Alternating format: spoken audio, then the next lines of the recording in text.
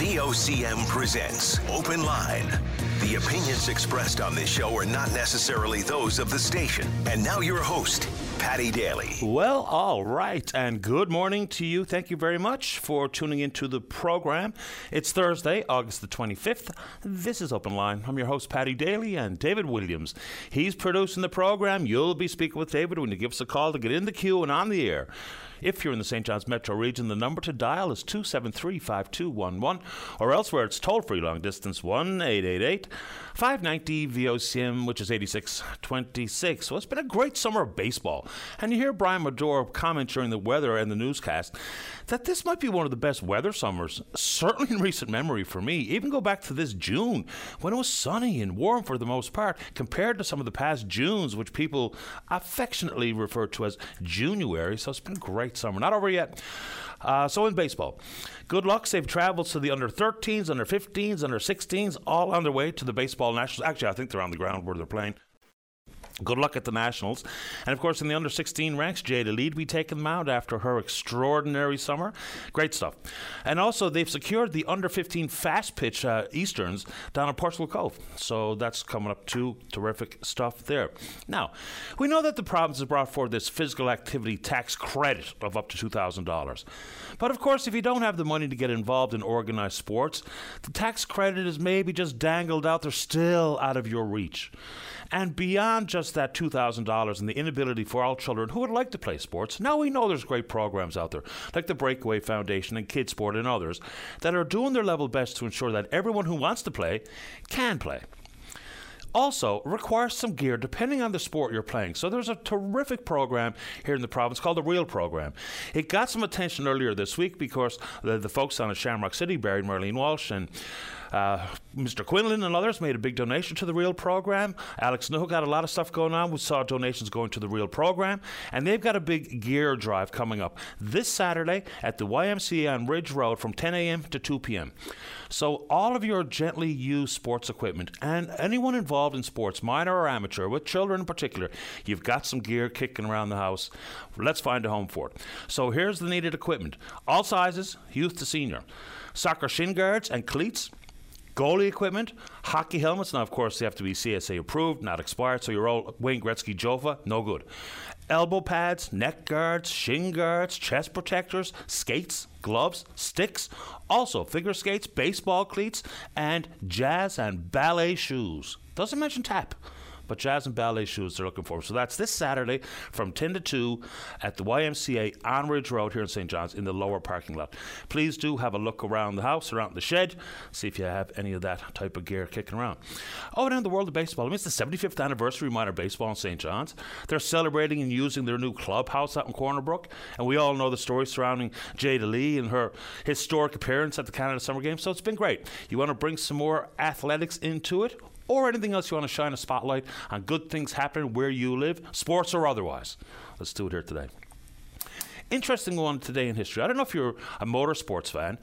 There was a fairly quiet, maybe a relatively small, but boisterous motorsports fan clubs right around the province.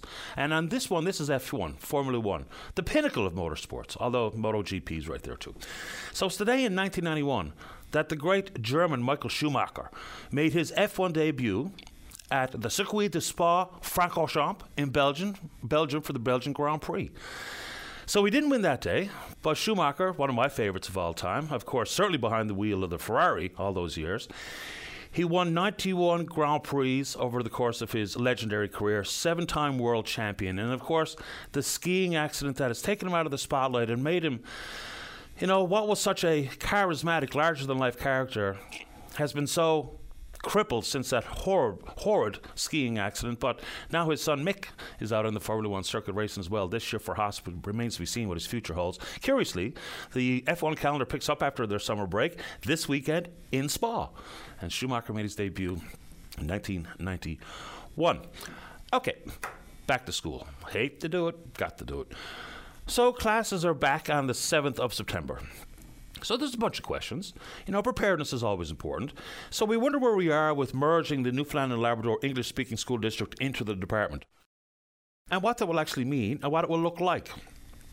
Also, there's the annual late in the day, 11th hour, trying to make sure that all the teaching positions are filled. There's teaching shortages. We've long understood the substitute teacher shortage, and some of the disconnect with even the compilation of the substitute teacher lists. But, we've got to ensure, even though, yes, inside of their collective agreement and the rank of seniority, people will get bumped when people see, other positions that are more favorable, whether it be at a different school or a different position or a different community. So that happens. But let's see how quickly we can have all the teaching positions filled and all the teachers in place for day number 1. There's also going to be the annual event of if you have a child that requires some additional supports, whatever form they may come in. If you were in grade 4 and needed those supports, it didn't go away in grade 5. So we just need to ensure that as best possible, those students who need those supports and the schools understand them, let's make sure they're in place. Also, we know that there's not going to be any mandatory masks in the K-12 system this year, and the 30-school pilot project for pre-kindergarten is going to be part of the conversation. There's also going to be what is becoming a huge issue, and it always happens. But here we are at this point of the summer, the scramble for daycare. Not just placement in one of the 30 schools with the pilot program for pre-K at $15 a day, but just to get infant care in particular, extremely difficult. So where does that put the family? You start making hard choices about maybe having to take some vacation time, maybe taking a leave of absence from your job, because not everyone has nan and pop to turn to, or some other trusted friend or family member who can perform that critically important role of taking care of your child. So we look forward to the $10 a day and early childhood educators in place, properly trained, paid properly as well. But if you're one of those families scrambling for childcare, in particular infant care, we'd like to hear from you and where you are in the province today and what you're facing. Also in the schools, I see people talking about this a little bit more than they have in the past, but it's just the unbelievable prevalence of the vaping products in schools, notably in junior high and high school. So sometimes we hear that, the administrators or teachers are talking about and with the students who are indeed vaping, and maybe they'll be told, hey, my mom and dad are okay with it, so butt out. So the vaping issue. And also I read a story this morning about edibles. So it doesn't matter whether or not they're legalized for children. We know that they come in many shapes that are attractive to children, whether it be a gummy bear or otherwise. There's a report that's just been done by Ontario-based researchers about edibles and children. So in 3 provinces where it has been legalized, Alberta, BC, and Ontario, and they did all the comparisons to the province of Quebec where it is not legalized. So they're looking at pediatric hospitalizations. And again, it might not be a big deal, but even if 1 or 2 children are hospitalized because of what they refer to as cannabis poisonings because of the consumption of the edible, then it's worth having that conversation. And for children to be aware of what they're looking at, what they're eating, and what it actually means once it enters their system, So for adults, unlike when you smoke cannabis, you get a pretty immediate reaction, not like the edible, which has a delayed reaction. So you have to understand that and be careful with that. And I'm bringing it up for a specific purpose because there are indeed a lot of these products out there. They seem and look quite innocuous, but they can be quite powerful, even if you're talking about 10 milligrams of the psychoactive compound, which is THC. So adults, you can get drowsy, maybe hungry, but for children, the possibility to get very, very sick. So these researchers, they looked at 3 different moments in time. Before legalization of cannabis in Canada, between January 15 and September of 18, after cannabis first became legal, October 18 to December 19, and after the legalization of edibles from January 2020 to 2021. Each year, the numbers grew. Began at 5.2% on the average hospitalizations per month, all the way now to 14.9 where these edibles have been legalized. So whether or not they're legal for one age group or another, the fact of the matter is they're out there. And when we hope for the best and turn our backs to some of these potential problems, so just, speaking about the vapes, and it's not me telling you how to parent because, there's no textbook, right? But those types of conversations, and some people still think if we talk about it, whether it be sex or drugs, that immediately that will open their eyes to it and they'll all of a sudden experiment where they might not have if we had not broached it as parents or caregivers. When in fact that's not really true, right? And that's not what happens. So between the vapes and the edibles, I thought I'd throw it out there because You know, that's part of what's out there. It's part of what's out there in the playground and down at the Rock at 3 o'clock. So we've got to understand what's happening. All right. This story here is sickening. And it happens far too often. We've talked with people from Seniors NL and the Seniors Advocate over the years about the different types of elder abuse, whether it be mental, emotional, physical, and yes, financial. This story I first saw reported on CBC, and it was about a lady named Lillian Tomey. And her husband passed away a few years ago, and she turned to her once trusted caregivers, her daughter and her son-in-law, Jackie Podester and husband Christopher Podester. So Miss Toomey had been hospitalized a couple of times, and during her hospitalizations, she had indeed sold her home to her once trusted caregivers for $1 in exchange for daycare, or for care.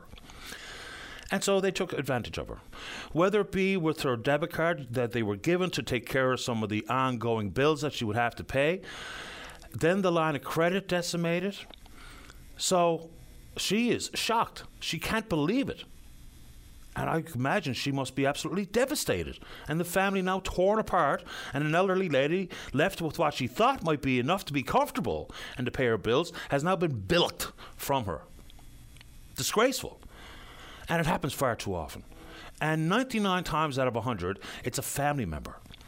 So looking for some advice, whether it be turn to a great resource that is Seniors NL, to look for what kind of protections and advice they can give you to shield yourself from this. It doesn't automatically build in that you can't trust anybody, but you sure have to be wary. You don't know what might be going on in other people's lives, checking savings accounts, when they look at your bank balance. And even though they, quote unquote, love you, the next thing you know, when you're looking to see how you can pay your bills, looking for a bank balance update upon being discharged from the hospital, and to find out that the money is gone, certainly a lot of it. She filed a statement of claim. The judge understood and offered her the maximum amount in an award. Oh my. Anyway, so that story, I just think if we want to take it all in, be all-encompassing regarding the protection, the dignity, and the safety of the province of seniors, we can't be afraid to talk about some of those darker corners. And yes, the different forms that it comes in, from financial to physical, emotional, and mental, is just truly an amazing and disgraceful story, but it happens. And I think the more we talk about it and shine light on it and offer some seniors and their families advice how to protect their loved ones, then hopefully we can make a little difference on that front and curb it from happening as frequently as it does. You want to take that on? Difficult one, but let's do it. Okay, update coming from Central Health and their CEO, André Robichaud. Just a quick question. I should have verified this, but is Ms. Robichaud living in the province or still in New Brunswick? Just wondering aloud. If you're in Central, let me know. So this is about reviewing about 3,000 patients' mammogram results. It's obviously troubling. There have been some errors identified. The other 3 regional health authorities are looking at their preliminary investigation as to what might be happening inside their RHA. So, of course, it's bad enough that the errors were made. And it's a technical issue regarding the number of pixels in their monitoring equipment. It's not about the tests themselves. It's about the review of. So the standard is 5 megapixels, and out they have 6 that do indeed have the 5 megapixels, but 3 that only have 3 megapixels. And the question would be, I think beyond the anxiety faced by these up to 3,000 patients as to whether or not they were given accurate results, is there's an annual audit done at Central Health, Western Health, Labrador, Grenfell, and of course at Eastern Health. And the annual audit is to pick up on a variety of things, to flag a variety of things. But in this case, they missed it.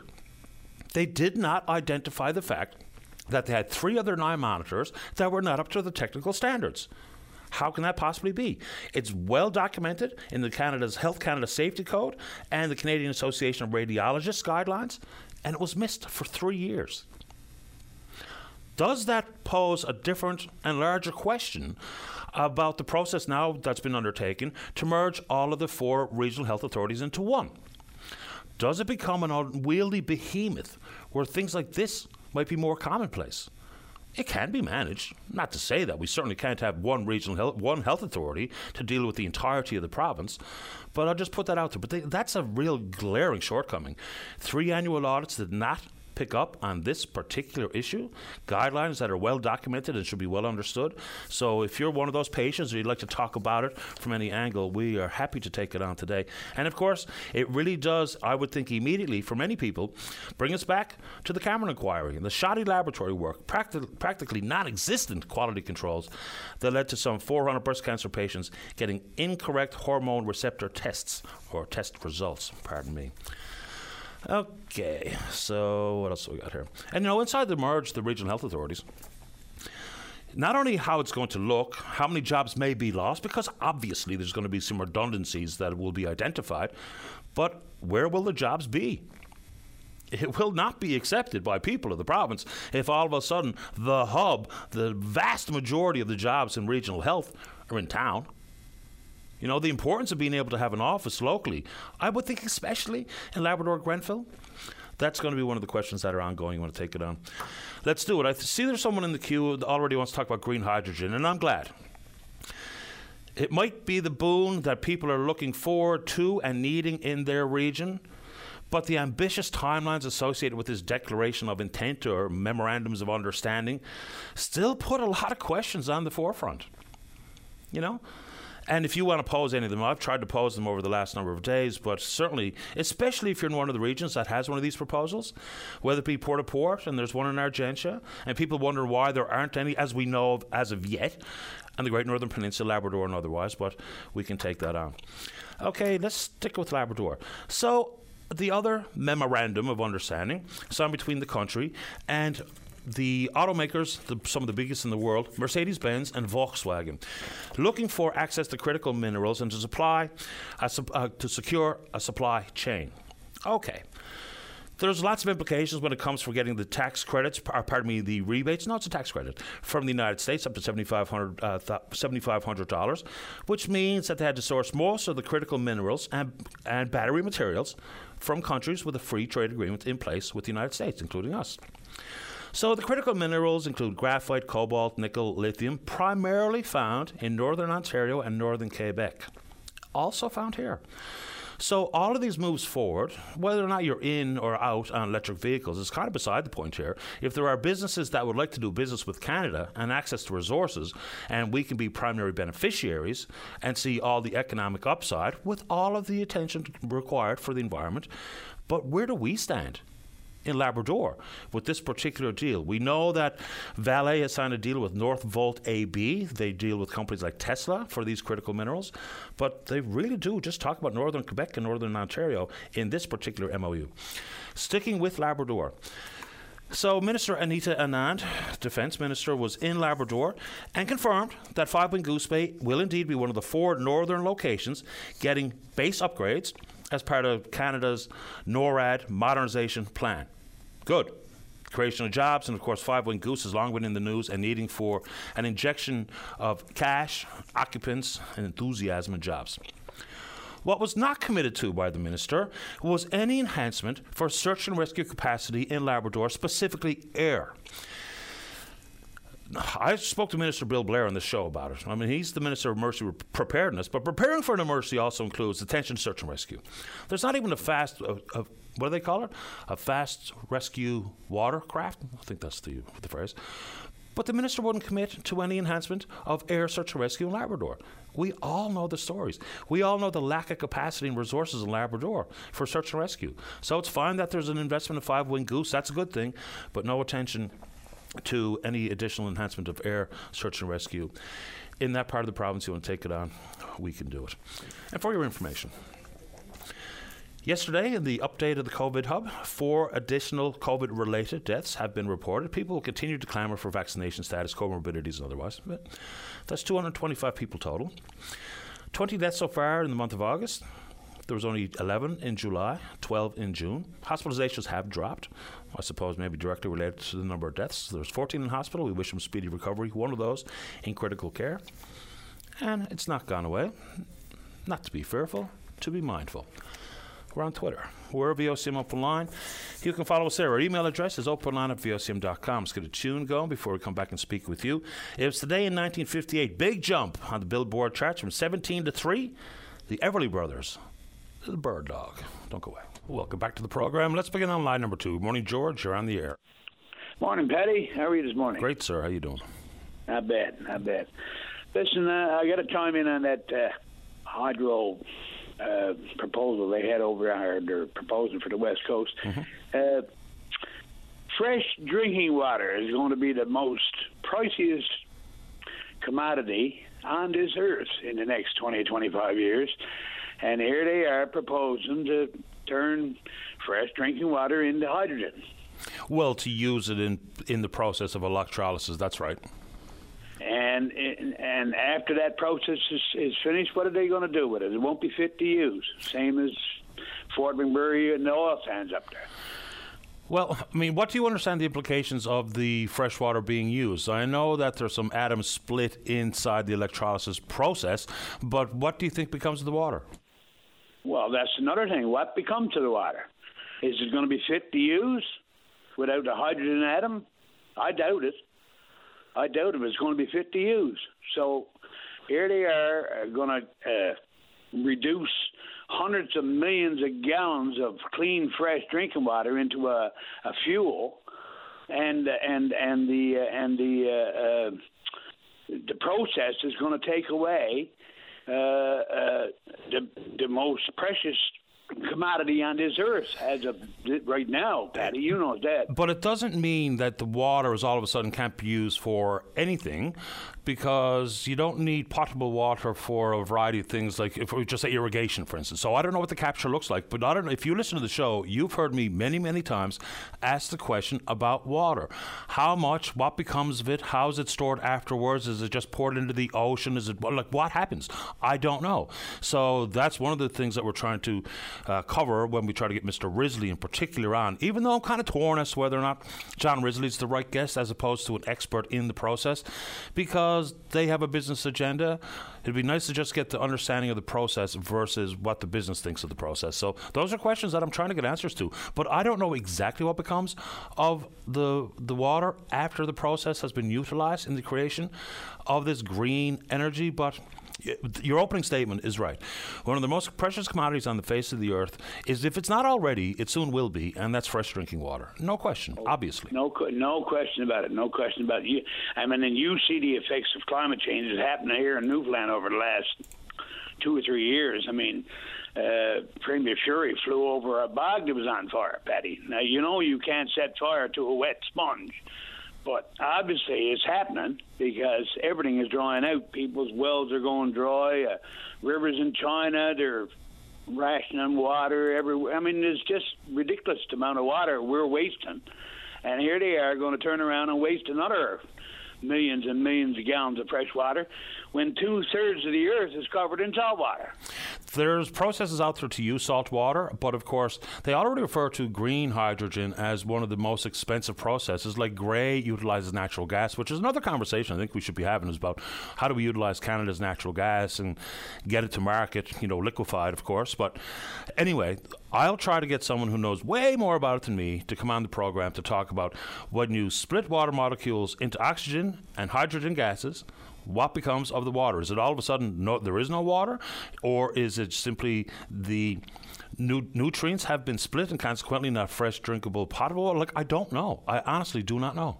But of course, It won't be there for drinking after this particular process.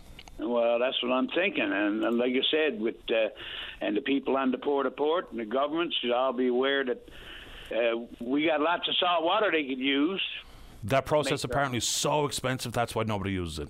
Hey, well, I mean, listen, you run out of drinking water, what happens, Patty? We all die, don't we? Yeah, we're going to die. Are we actually at risk of that in this province? I don't think so, but of course we don't know exactly how much water will be used. And here's from this lady, Liz. When you separate the hydrogen from the oxygen and put the hydrogen into the ammonia, the original water, H2O, no longer exists. That's right. But what that means at the tap, the spigot at the end of the plant, does that mean only air comes out or nothing comes out or something comes out, or what it is, what it could be used for? I don't know, which are questions which I'm trying to answer because I don't pretend to know anything about the process itself. I don't either, but I can't see them processing clean, fresh water, turned it into hydrogen, and having a product come out the other end that you're going to burn or you're going to use as an energy source. What's left over? Nothing. Fair question, George. Yeah, the gray, the blue, the green. There's a different cost associated with each. There's a different amount of emissions that come with all. When you use natural gas in part of the creation of gray hydrogen, has more emissions than when you use water and electrolysis for green hydrogen, of course, and the shipment using ammonia. But these are all fairball questions that I think people deserve an answer to. Fresh water, they keep saying the same things, right? We have an abundance of wind. Fine, we're not going to run out of wind. The wind is going to be blowing and blown ad infinitum. That's right. But Paddy, I'm living in Gander, and I can look at Gander Lake, and I've been living here pretty well all my life, and I've never seen Gander Lake. And Gander Lake is 25 miles long and 4 or 5 miles wide. Sure. And as deep as an ocean. And I've never seen Gander Lake as low as it's been the last 3 or 4 years, ever in my life. So water is running away at a fast pace, and then we're using it and abusing it on top of that. So to take away fresh water from humanity is ridiculous. Now, salt water is going up.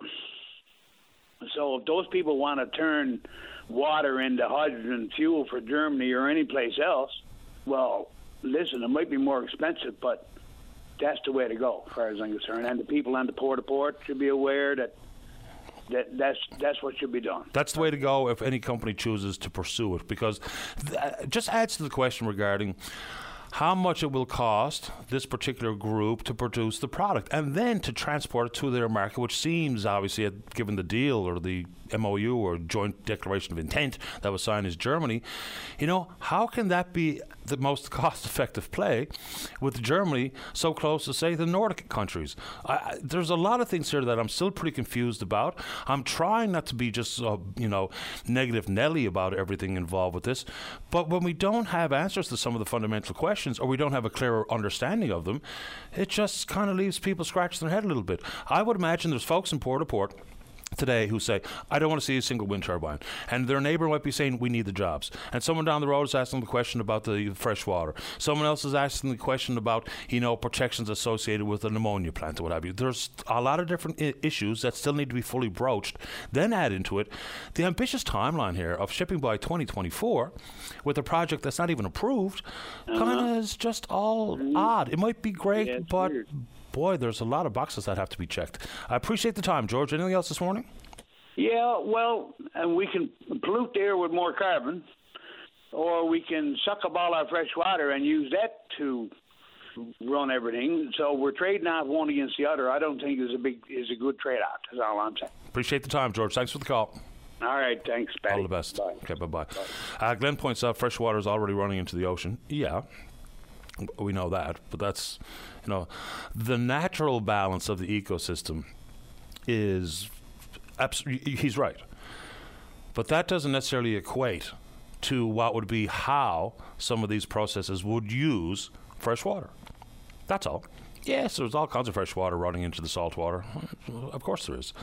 But that natural occurrence versus what would be an unnatural occurrence, and whether or not includes dams and how they actually get all the water required to the processing facility. I don't know. If you know, please fill me in. Let's take a break. When we come back, tons of time for you. Don't go away. Weekdays on VOCM, it's Open Line with your host, Paddy Daly. Join the conversation each morning from 9 a.m. to noon on your VOCM. We get people talking. Welcome back to the show. Let's go. Oh, here's one. For folks who bemoan the loss of a train service here in the province, Germany inaugurates the world's first hydrogen-powered train fleet. That might be where some of our hydrogen goes. Let's go to line 3. Harry, you're on the air. Morning, Paddy. Hey, Harry. Great today. You?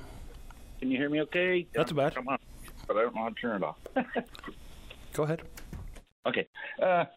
In your preamble there, you talked about edibles, and I just want to relate a story, if you don't mind. Okay. We're Nanny and Poppy, and we take care of our grandson every now and again. And we have a very safe home. We make sure 100%. But anyway, through the jigs and the reels, somehow, some edibles got in our house. Nanny and Poppy don't do edibles, but I'm suffering a spinal cord injury, and a friend said this might help. Now, I was not aware this entered our house. It was in a package called Chips Ahoy. It looked identical to Chips Ahoy. You familiar with the little chippies? I'm familiar with that cookie. Yeah.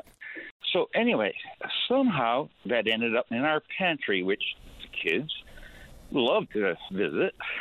We always have treats for them. Mm-hmm. So this particular morning, I was pleasured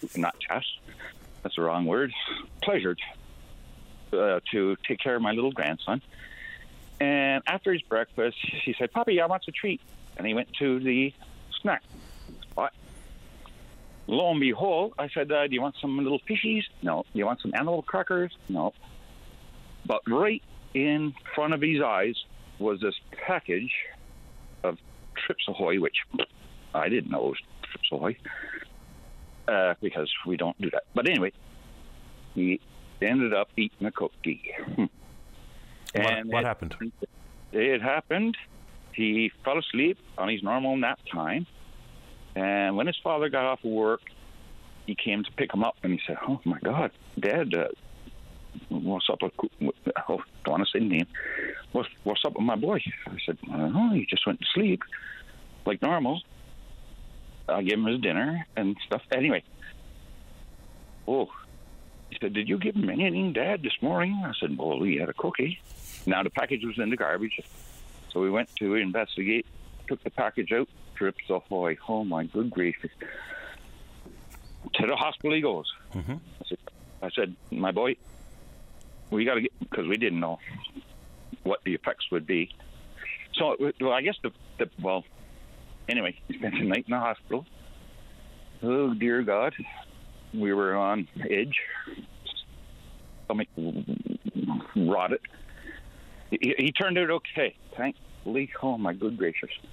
But the point of my call, because your preamble kind of spurred this, is that you can never be too careful. These packaging is ridiculous. It looked identical to what a cookie would be. It was powerful stuff once we read the label. Like, again, we don't do that, but it ended up in our house and we didn't know. And all of a sudden it ended up into the snack place. It's what happens. These are unintentional ingestions, and the outcomes have been varied. In that report I refer to, there was no reference to any child having died, but they did speak clearly to the hospitalizations and some things to keep an eye on, and I'll put some of them out there for others who are listening to this story, and then we'll continue with your specific event. So, the common symptoms that you should look for: vomiting, drowsiness, increased heart rate, trouble breathing, anxiety, agitation. If you think there's any potential for cannabis poisoning and you see any or all of those symptoms, straight to the hospital you have to go. So, just for information for folks listening to the show, you have no idea how a package of edible cookies made it into your house? No idea, because we don't. Remarkable. Do it. And it ended up into the pantry with the treats. I tell you what, I'm really embarrassed even because we have such a safe. I'm a first responder. 30 years into it. I help people. This was crazy. Like, Patty, you don't know how this is eating me. And this happened in the spring, and I still have nights I cannot get past it. You know what I mean? Like, if I hurt my grandson, good. You wouldn't be able to live with yourself. I know where you're coming from. Same way I feel about even my own children or any of my nephews, for instance. Of course you feel that way, Harry, but hopefully you can find a way to get past something, because as a conscientious, loving nan and pop, making the place child-proof and all the proper handles on the doors and all of that stuff, you're doing what you can. We do.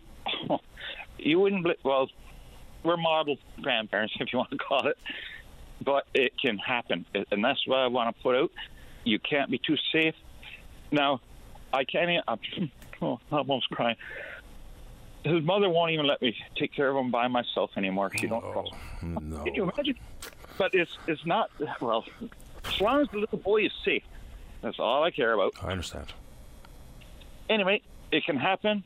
Well, let's make sure it don't happen. I suppose. I don't know, but it somehow it happened in our house, and again, that's embarrassing to me. Well, you know what? You might have helped someone by talking about it this morning, Harry. So I get how you feel.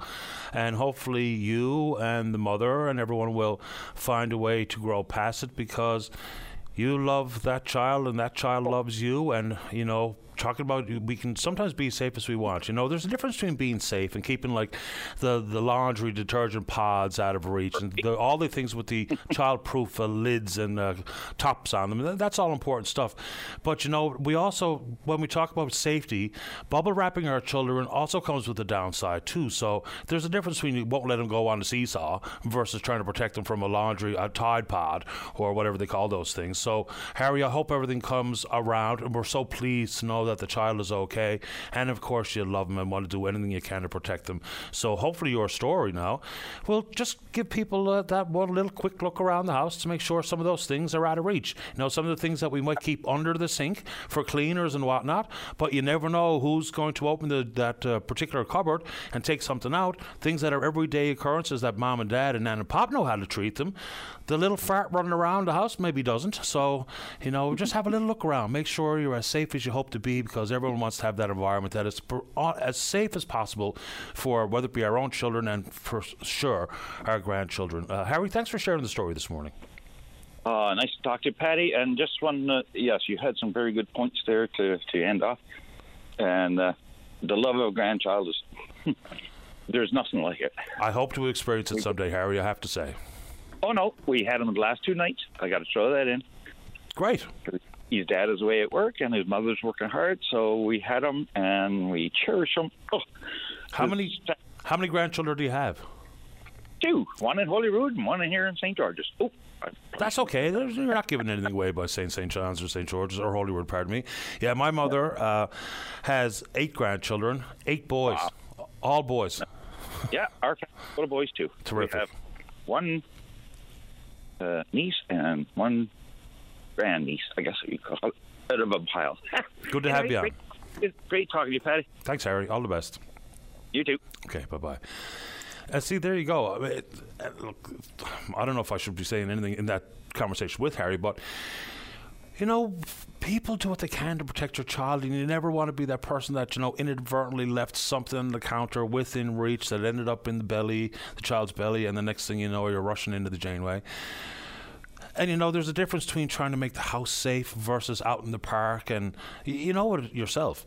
You know, sometimes the one little bit of dirt that ends up on a face requires I almost said an arse wipe, but one of those baby wipes. Everything's so clean, everyone's so sterilized. And, you know, you can't get on the seesaw, and you can't go on the slide, and you can't get on the swing, and you can't throw a rock in the pond. And, you know, some of that stuff is a vastly different conversation than some of the protections that we all try to put in place in the home, right? And it's hard to be perfect. And it's hard to know what looks like an innocuous object or product, but might indeed cause a potential problem. So Harry's story maybe is going to be helpful. Just have that one little look around. You know, I've got little nephews, little tiny ones. I don't know, Sam is the youngest, and he's like 4, yeah, maybe going on 5. Jeez, I should know. But anyway, you know, even when he comes down around the house, just little things. You never know what might pop up. Let's go ahead and take a break. When we come back, Marie wants to talk about delays in surgery. Pamela also wants to talk about the hydrogen-related matters, and then we're speaking with you. Don't go away. Welcome back to the program. Let's go to line number 1. Marie, you're on the air.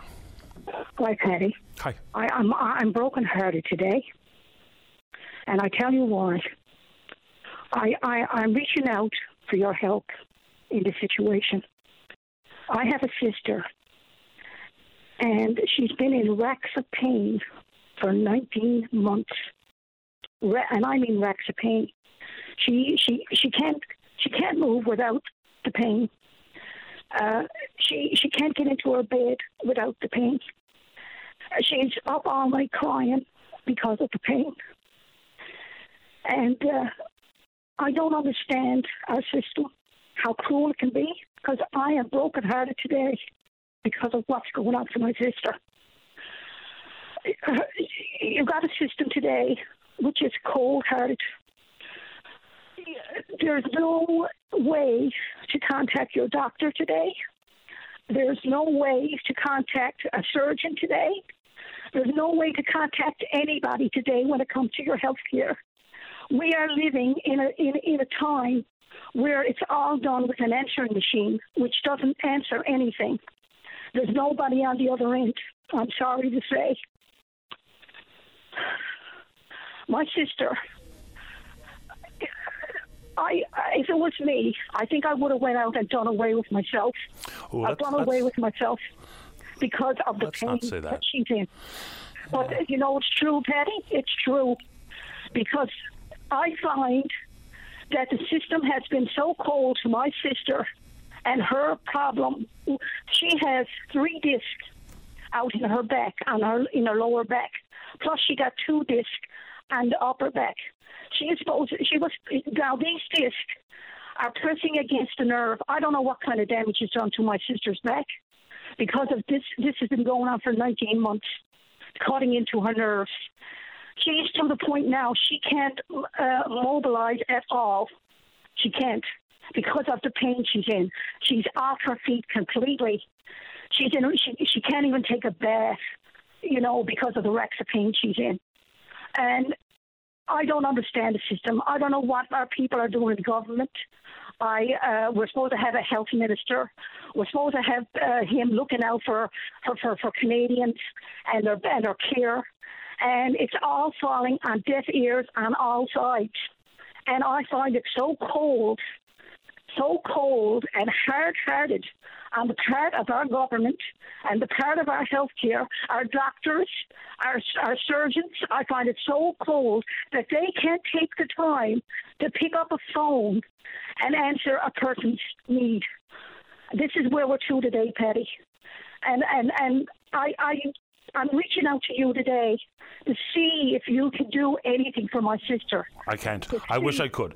You know, there's things that we can do around here. There's things we can attempt to do and to try to get some people some relief and some help and whatever. But inside the churn of healthcare, and you know, it's probably a good thing that I can't do anything about getting someone bumped up in the queue, because that's probably exactly the worst thing that could possibly happen. Whether or not it be a politician or a public figure or a business leader to be able to manipulate the system would probably be the very worst thing. But Patty, what? Patty, I'm not trying to manipulate the system. No, I'm not saying you are.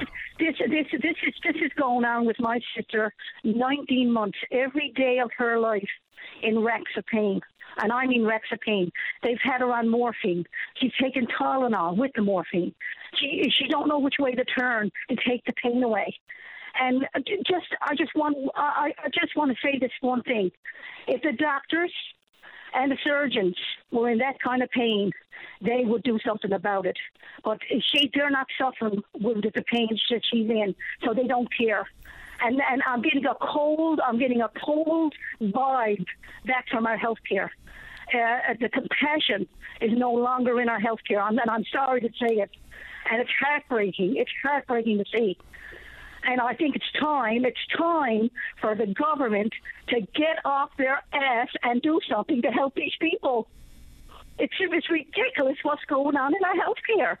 These are people that are in pain constantly, every hour on the hour. Time to do something to help these people. What is being done to help her manage pain while she's waiting for her surgery? Anything? They got her on morphine. They got her on morphine, and the morphine is not touching the pain. That's how much pain she's in. It's not doing nothing for the pain. She took Tylenol with the morphine, thinking that would help her, and that's not doing anything to help her pain. And she's every day she's getting up, hoping that call is going to come through, that her surgery is going to happen, and. What I don't understand, Patty, these doctors know this situation. They're not that busy. They would know what they did to her. They told her they were going to call her back. You know what they did? They went on vacation and never even took the time to call her back about her surgery. I mean, now, Patty, that's ridiculous. If I was a doctor and I was going on holidays, I would at least have the decency to say to that person, look, I'm going on holidays, and when I get back, I'll do what I can to help you. And they got these receptionists and with answering these phone calls, and it's just like talking to a wall. It's like they're immune to pain. They're immune to it. But it's certainly not for me to... Okay, I'll give you the last thought. Go ahead, Marie. No, but Patty, if anybody is out there in your audience that's listening today, please do something to change what's going on in our healthcare, because it's utterly ridiculous. I don't believe people are that busy today that they can't pick up a phone and let a person know that's in pain 24 hours a day, that what is a hit for them. I think it's ridiculous, and I think the healthcare should hang their head in shame to do that to people.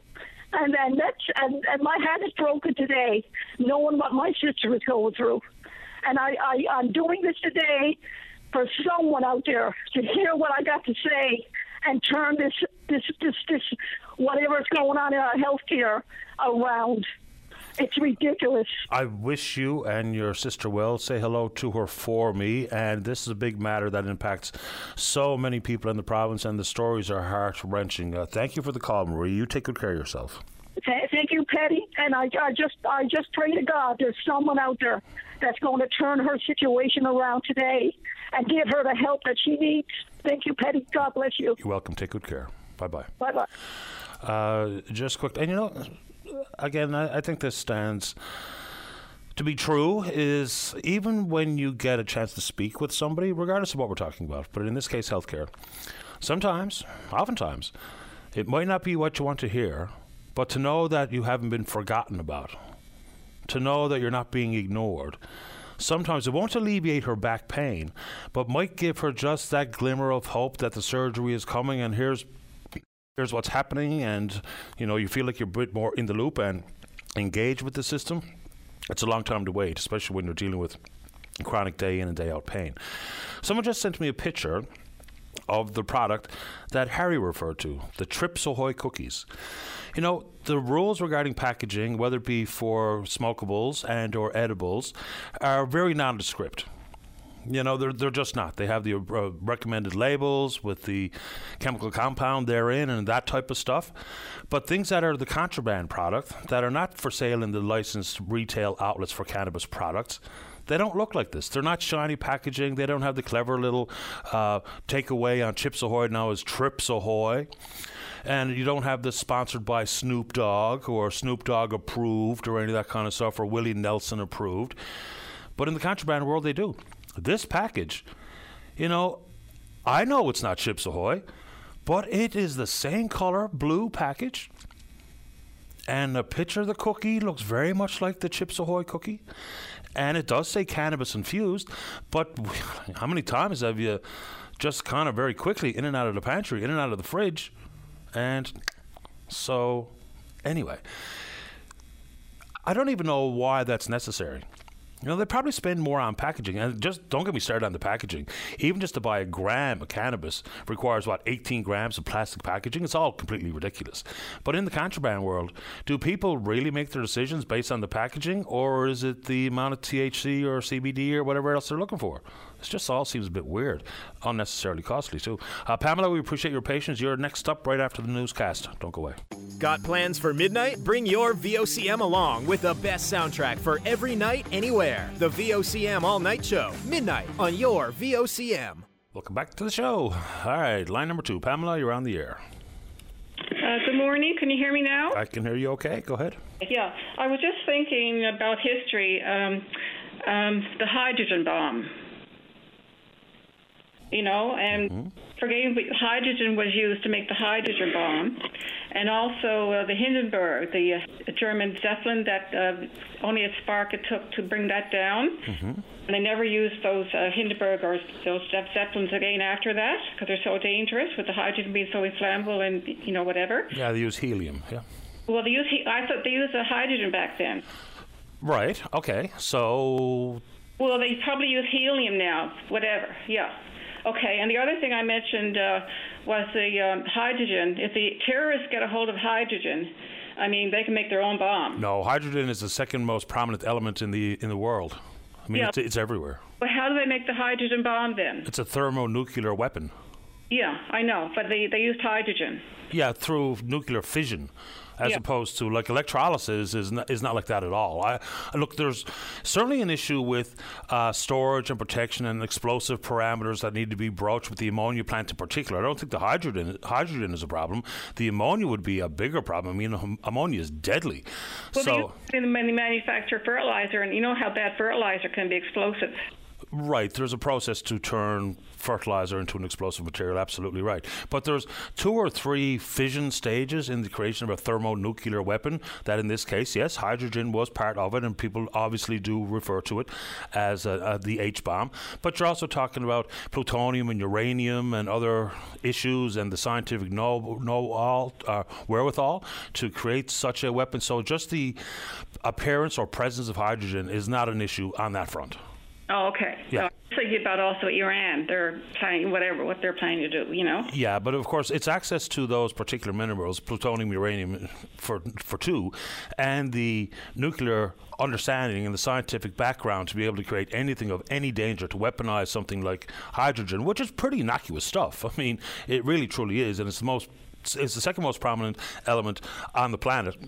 And it flows freely in space, and it's absolutely everywhere. So the worries that you have, I think we can temper those by knowing that there's a handful of people in the world with the wherewithal, the capacity, the scientific background, and the access to those chemicals for that to be a concern that we have. I think the bigger concern with those plants is the ammonia. But anyway, like if you had a little small ammonia leak at a hockey rink, and ammonia is used for making ice, if a little tiny exposure can really make you quite ill, so I think that would make a bigger problem. Personally. So would that be in all the you mentioned Germany going to have their trains fueled with hydrogen. Right. That have ammonia in it also? No, ammonia is used for the transportation. Transportation, so it won't explode on you. Yeah, no, it's just the way that they do it to be, it's safe and it's understood. That's what the ammonia contribution is to this particular issue.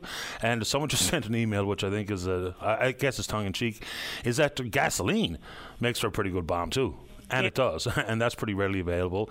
You know, the Molotov cocktail has been a pretty proven explosive device that you can make just with your empty Lamb's bottle and a rag. So, yeah, I wouldn't worry too much about that hydrogen issue regarding the proposals in this province. So, yeah, that's not part of the conversation. That I don't think we should worry about that. Hopefully you don't. Yeah. The other thing is I heat my house with home heating oil. Right. And that won't, to make that burn, you need electrical current. Well, and you also need pretty intense heat. It is not anywhere near as flammable as other petrochemicals, whether it be white gas or propane or gasoline. I mean, these are really highly combustible, but the home heating fuel and the additives therein make it certainly far less than. Yeah, well, that's why I'm threading the thought that they're going to jack up the price of home heating oil when so many people in the States and Canada or Newfoundland heat their homes with home heating oil. And I think they should keep the home heating oil on the market indefinitely, as far as I'm concerned. Well, I think we're going to find ourselves in a place where this winter there's going to have to be an additional means test for home heating fuel, maybe the reintroduction of some home heating rebates, because you know, the problem is real. It was certainly a big conversation had on this program repeatedly last winter. Of course, in the summer months, we don't have near the types of concerns because it's been so warm, number one. But come this winter, when all of a sudden we turn from these warm summer days into the chillier fall days and into the frigid winter days, this conversation will be back on the front burner. You can guarantee it. Appreciate the time this morning, Pamela. Hope you're doing well. Oh, fine, but a lot of people do prefer hot water radiation heat. Oh, yeah. There's something to the heat, the kind of heat that's generated. Absolutely right. I have big cast iron radiators, and that's the best heat you can get. They're beautiful. I had to haul one out of my house when we did a renovation, but boy, oh boy, it's, they're beautiful to look at, and they do provide that really pleasant type of heat in the home, no doubt about it. Heat, but to replace them now costs thousands. Mm-hmm. But it's just the world's gone nuts as far as I'm concerned. Hard to argue with that one. Okay, take care. You too, Pamela. All the best. Bye-bye. Will I do what here? I'm going to switch it up a bit, go to Pat Fran from Artistic Fraud. Good morning, Pat. You're on the air. Good morning, Patty. How are you this morning? Great today. Thanks. How about you? Oh, fantastic! It's opening day for our new production, so I thought I'd ring in and give your listeners a heads up about it. Sure, it's I Forgive You. Is this all about me? Did I do something? No, Patty. This is it's a beautiful original story about Scott Jones. And I don't know if you recognize that name, but Scott was in the news a number of years back. He's a choir conductor from Nova Scotia who is a survivor of a hate crime attack. He got attacked, stabbed, wasn't it? Yes. Okay. And what makes his story so unique is his uncommonly early path to forgiveness. So mere months after he was assaulted and received a spinal cord injury in that assault and was paralyzed and now lives using a wheelchair, he forgave his assailant, his attacker, publicly and powerfully. And we've been working with Scott for the last 4 years to create a play about his story on his journey through the path of forgiveness.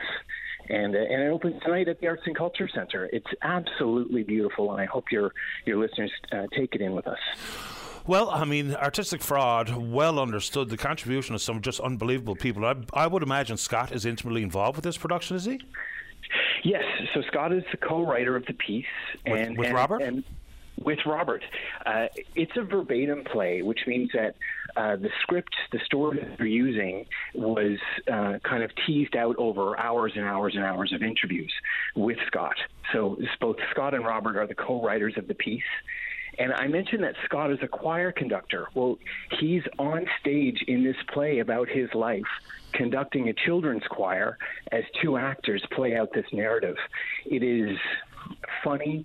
It is beautiful. It is unflinchingly honest. And it's on for 3 nights, so, don't miss it. I mean, I see some of the names that get to run through Artistic Fraud. Yourself, I mean, Robert Chafe, just extraordinary. Gillian Kiley repeatedly has worked with you and, of course, had a multi-year placement with the National Arts Centre itself, and Gillian is just extraordinary. I know Don, her partner, does a lot of sound work with you guys. Is Gillian directing this one by chance? Gillian is directing it, and it's quite a dream team of Newfoundland artists. So around Gillian and Robert and Scott, we also have choreographer Christopher House. Oh, terrific. Who spent much of his career in Toronto with the Toronto Dance Theatre, but one of the most influential dance choreographers in the country. We also have Kelly Walsh working with us, so who your listeners will know from the Shallow Youth Chorus, sure, and her many other accolades, of course. So it's on tonight, Friday and Saturday.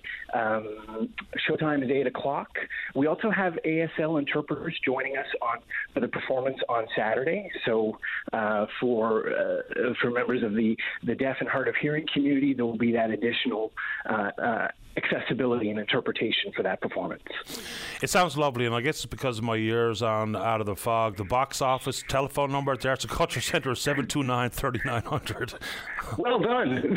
Yes, it is. Oh, my. Yeah, so obviously this sounds like a beautiful story, albeit from a horrific event where he was attacked on stage, paralyzed from the waist down, and to be part of it, writing this particular play and to be on stage with it is certainly going to be memorable for those in attendance. And I would imagine everyone working on the production. Oh, for sure. I mean, just being around this artist and the team for the last month as we've been working, it's certainly given me a new perspective on the things I take for granted in my life, and it's just so special. So I've made my pitch. I won't drag it out any longer. Thank you for having us on the show, and I hope to see you and all your listeners at the theatre this weekend. We appreciate the time this morning, Pat. Congratulations and break a leg. Thank you. Take good care. Bye-bye. Pat Foran from Artistic Fraud. That's quite a story. I did recall that once he started to talk about Scott Jones. Anyway, let's go and take a break. Whatever we're talking about after this, well, that's up to you. Don't go away. And welcome back. Let's go. Line number 1. Russ, you're on the air. Hi, Patty. First-time caller. Welcome to the show. Thank you. My wife's from Hants Harbor, and we just bought a house last year and moved down from Yellowknife. But what I wanted to talk to you about was you guys were talking about remediation on the West Coast there and stuff yesterday. Okay. And you probably know about Giant Mine in Yellowknife has enough arsenic in barrels in the mine to kill the whole population of the world a couple times over. And the problem, and you're paying for it, by the way, the federal government is paying for it, because mining companies had a history of going up north, doing what they do, and getting out, be it by bankruptcy or whatever. And they leave the mess for the government to clean up. Well, it's only in the recent past that there's been any real attention to proper remediation, whether it be at oil sites and whatnot. And there's plenty in Alberta that have not been remediated properly, and in British Columbia, and mine sites. I mean, asbestos and otherwise. We're still actually producing and exporting asbestos, for God's sake, in this country. Only one mine, apparently, in Quebec, but we've just recently figured out how to force people to remediate, and we're still not doing a very good job at it. Well, and what they've been doing up north, like I always say, don't start from scratch. Go look around the country and see what other people are doing. But what they're doing up north, I was in minerals and oil and gas up there for the federal government and the territorial government. But as part of the remediation, they have a fee up front for reclamation. But, they'll name an amount that the companies would have to pay, but it's never enough. I mean, you look at Giant Mine, you're paying $100 million or whatever it is. I can't remember what it was. $100 million, I think, a year. Some crazy thing like that. It's a lot of money, but it's never enough. And those mining companies, they still leave, although there are really severe environmental assessments that are going on, but they never have enough money for reclamation. And it's hard for mining companies, to just put that up front. So, yeah, the upfront is not necessarily the concern. It's the outcome and the aftermath of when they've exhausted whatever it is they were mining for or producing, whether it be in an oil field or otherwise. But I mean, even when we talk about what goes on in the oil business, remediation on land, in particular in the oil sands, they're happy to show you all these reinvigorated landscapes with green grass and trees beginning to grow back and stuff. But to pretend that we don't have a problem underneath all of those pretty sites is just ridiculous and naive. Yeah, and like I say, that money that they get for reclamation, everybody sees a high number, but really it's just a little, into the bucket. Sure. Yep. Kind of thing. That's all I wanted to say about that, is just that they need to put more money down, especially if you're dealing with a country. You should, for remediation, if you're dealing with Germany, and I know if they want us to produce it, they should help by putting money down, so that me and you aren't paying it for the rest of our lives until we can find out what to do with the mess that's there, like Giant Mine. Yeah, I don't know what remediation comes with this type of proposal, to be honest with you. It certainly doesn't spark the visions of oil fields and mines and the like in my mind. But, of course, we are still talking about hydrogen in this country. It's in its infancy. And so we're not really sure, because when people hear about mining proposals and oil and gas proposals, we've been there, we've seen that, we understand what happens in the beginning in construction jobs and production, and then the aftermath, which we're about to experience here in the oil industry. At some point they will have exhausted Hibernia, and we're going to have to figure out what comes next. I really like what the guy yesterday said, let's get it right and let's do this and that. I mean, it's not like people are trying to do it wrong, but let's really, really research this thing. I think it would be a good idea. But that said, I got another little question for you, and it's for your other buddy there, but I don't know when you guys are on the air. In Hants Harbor, we're renovating the house, and we've got no fence on the front, but we wanted to put cedars in, and I wanted to know what type of cedars I could grow, that type of thing. Well, I don't think you have a big problem with cedars anywhere in this province for them to grow, whether it be the dwarf all through the full-size, full-bore cedar. I got a couple growing in my backyard. They grow like wildfire.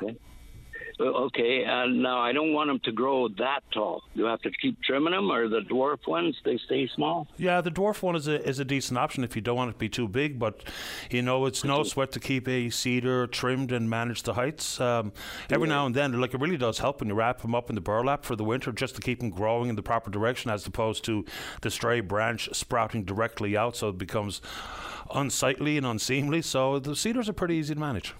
When you say wrap them, you're talking about the base of them, wrapping in cedar? I don't understand that. Say that again? I don't understand what you mean, wrap them in burlap. Just the base part before you bury it? Or No, for the winter. Because, like, for instance, where I live and the winter storms, you can just say goodbye to some of those things like a cedar. Yeah. It just gets ripped apart and all the branches start to spread down, and the weight of the snow and the ice on it just takes away from the beautiful shape of a cedar if you want to take care of it. So that's what I do. I wrap them up to try to protect them in the wintertime, and it actually helps them grow, with the tips of the branches still growing straight up, or as close to straight up as they can given the fullness of the cedar. But yeah, that's why I wrap them. That's why most people wrap their bushes, I think. Yeah, because there's time, like we're here full time right now, but I have to go to Penticton, BC once in a while to do my share with my mom, spend time with her and that. She's not sick, but I mean, I'm leaving it to the elements. So I was a little worried about what to do. So that's a good idea. I'll do that. Fair enough. I appreciate the time as a first-time caller, Ross. Thanks a lot. Yeah, well, call again. I really like your show. I think it's really interesting. You're a wise man. You know a lot of stuff. I've been listening for about a year and a half. So I don't know what I know, but when I don't know it, hopefully people can help fill me in so we can illuminate the listener. That's what you're doing, bud. Okay. Thanks, Ross. Thank you very much. You're welcome, Bye. sir. Bye-bye. All right, let's go ahead and take a break. When we come back, lots of different variety in the queue, which is terrific, and hopefully you're one of those callers. Don't go away. Take a break. Join us weekdays from 12:30 to 1 p.m. as we discuss anything and everything that's happening now. It's all on the table during your VOCM lunch break. Welcome back to the program. Well, David Amber is a anchor for Sportsnet and also a host and reporter. Cut his professional teeth with ESPN, worked at TSN. He's covered a bunch of World Series, Stanley Cup finals, NBA finals, reported from 2 Olympic Games. But maybe, just maybe, the pinnacle of his professional career took place this past Monday right here in the city of St. John's. And David Amber joins us live on line number 5. Good morning, David. You're on the air. I like the intros. Hey, Patty, good meeting you this week, and it was a lot of fun celebrating the Cup championship in your fine city. And we were really pleased that you were here. But, of course, covering all of these major events, Olympics, World Series, and Stanley Cup and NBA Finals, it never gets old watching the winners, the individuals and the teams celebrate, just like you had the opportunity to do with Young Newhook this past Monday. Yeah, you know what I was really most pleased about was not just seeing the smile on Alex's face, because we all know all the time he's put in to become a champion and the sacrifices, moving to Ontario, moving to BC, going down to play NCAA hockey in Boston. I mean, he, and doing all of this as a young man. There's sacrifices involved there, but I was most pleased to see his family, his father, his mother, his sister Abby, anyone who's played sports at a high level knows it's not just one person who has to make those sacrifices and put in the time and have that level of discipline and effort. It's really a whole family, and in some cases a whole community that has to back someone to get them to the highest level. And it was really just nice to see the celebration for the family and the whole community, because I always had heard Newfoundland and St. John's were hockey mad places, but until you go there and you see just how important it was to the community, you don't really get a great understanding of it. So for me, it was so nice to see the celebration. It was perfect day, perfect weather. It was just the whole series of events was so well coordinated. A real shout out should go to Nick Vinicombe, who helped coordinate the whole event from top to finish, kept everything on time, kept the well-oiled machine moving, because there was a lot of moving parts there, as you know, Patty, between the helicopter ride in Signal Hill and the surprise ball hockey game and the family dinner and the party after. It was really great. So top to bottom, it was fun to see. And you mentioned Alex and the celebration there, but I was just most pleased to see his family and the community get a chance to really embrace such a special day as well. And it wasn't like it was just Alex who was represented being the Cup champion. It was like the province won the Cup. It was truly remarkable. It was bigger than and better than I thought it could be. And Vinicum will forever be known as the project manager. For Alex and his family, I think this, as lifelong friends of them, that speaks to who they are. You know, they could have very easily, like some other players might do, have small, intimate gatherings of friends and family, spend their 24 hours with the Cup. You know, McKinnon going to the long-term care facility to meet the vets, and these things happen all the time. But for Alex and family, they spent every waking moment with that Cup in town to share it with everybody. And that's just what they're like. And I think people really appreciate it. They saw the same thing you did. Yeah, you know what, the thing, Patty, I think it speaks to the community. Listen, I grew up in Toronto. I live in Toronto, and it's very different. I mean, I love Toronto, don't get me wrong, but it's big. It's impersonal in many respects. There's a lot of moving parts every single day, very transient city. Whereas I found in St. John's, people are born there, they live there, they love it, they don't leave very often, they want to stay there, they love their community. And we saw that firsthand, at the Cup celebration. And you're right, it really spoke to that. They wanted to be as inclusive as possible, to have as many people come up, be able to celebrate the moment, touch the Cup, take a picture with the Cup. You know, some people got a chance to drink from the Cup. It really encapsulates what that community is all about. And and this was sort of that fabric that was able to bring everyone together. So it was really beautiful to see. One of the events that was not publicly disclosed was the ball hockey game. So we had Alex and Abby are both former Avalon Celtics minor hockey players. That's my association as well as his father's. And we had a ball hockey game. Tell us what you saw when we went to the DF Barnes Arena. The beauty of this was the players on the two party buses had no idea where we were going or what we were doing. What happened? It was a lot of fun, actually, Patty, as we saw. Like, it was the surprise part, and Nick was adamant. Don't say a word. Don't tell them. The kids don't want to know. We're going to surprise them. And they took essentially about 40 plus kids. I say kids, but Alex and his best buddies, who he's played hockey with, who he went to high school with, who he grew up with.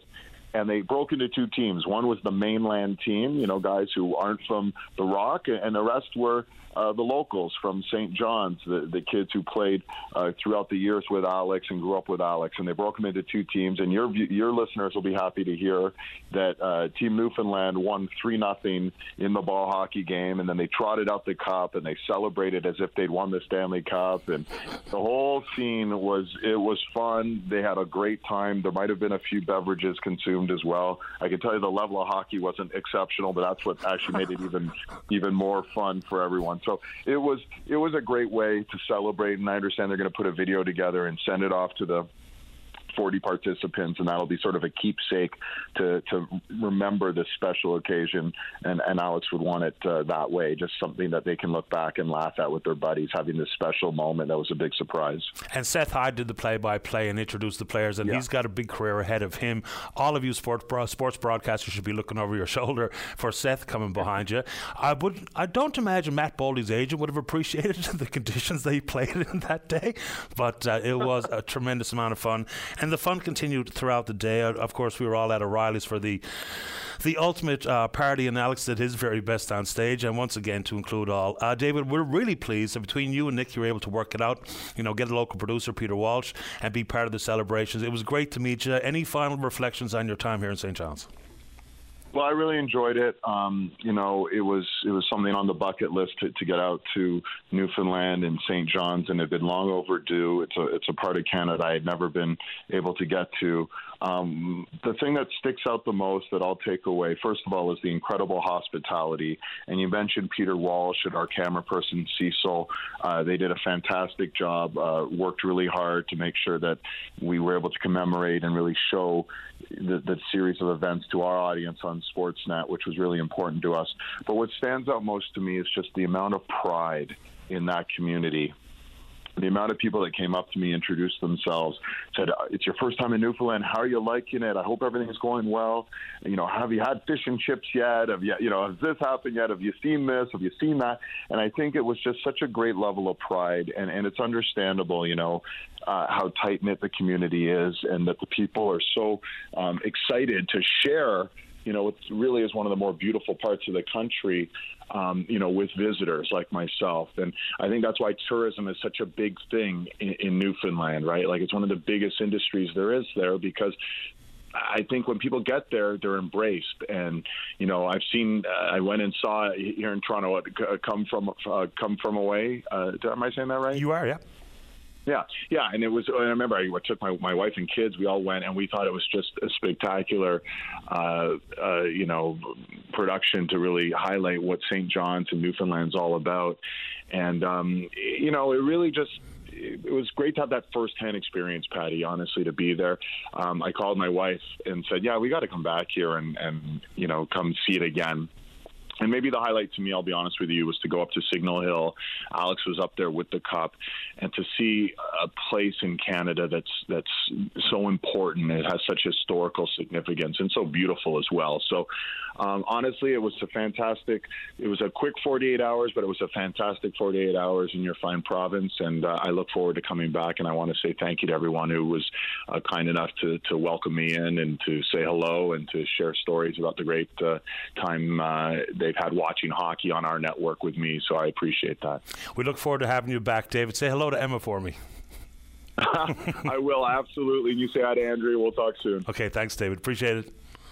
Take care. It's David Amber, Sportsnet host and anchor, and of course was here to cover the celebrations and the shenanigans of the Cup events here in town. Let's go to line number 3. Good morning, Al. You're on the air. Hi, Al.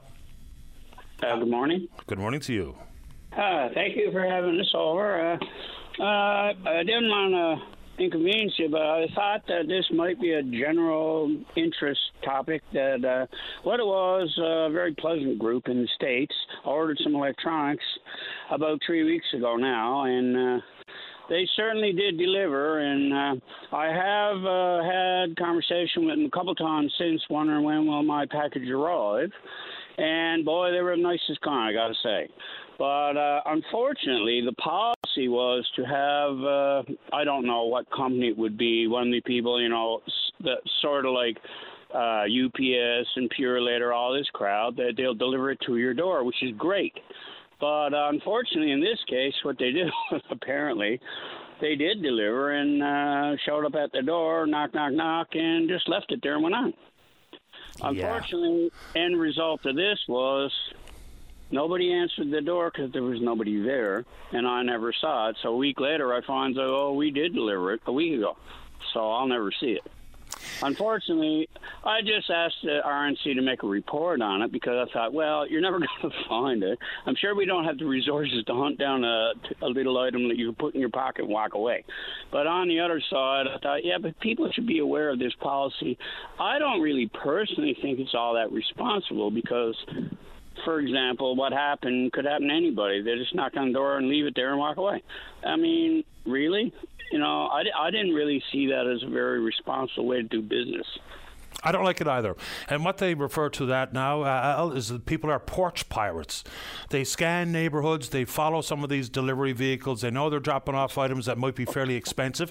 And so that's what they do. They wait for the courier to walk away. Then the next thing you know, they're on your porch. They've scooped up your goods and off they go. It's certainly the least secure. Right on the main road. It's nothing to grab it. It's like middle of the day, right on the road. It's not like they got to sneak into your backyard or something. But I don't know. I'm not upset with the company.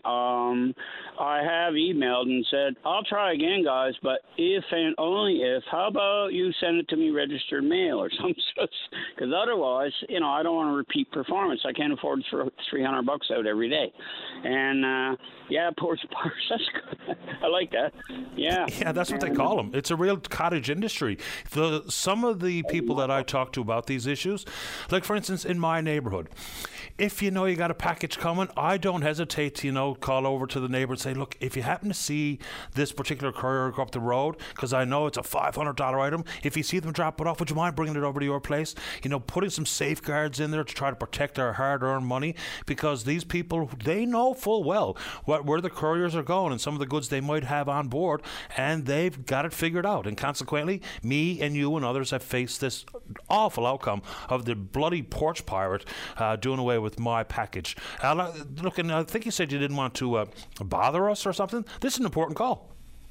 I appreciate your time, and I thought it would be a matter of concern to other people who may be choosing to do the same.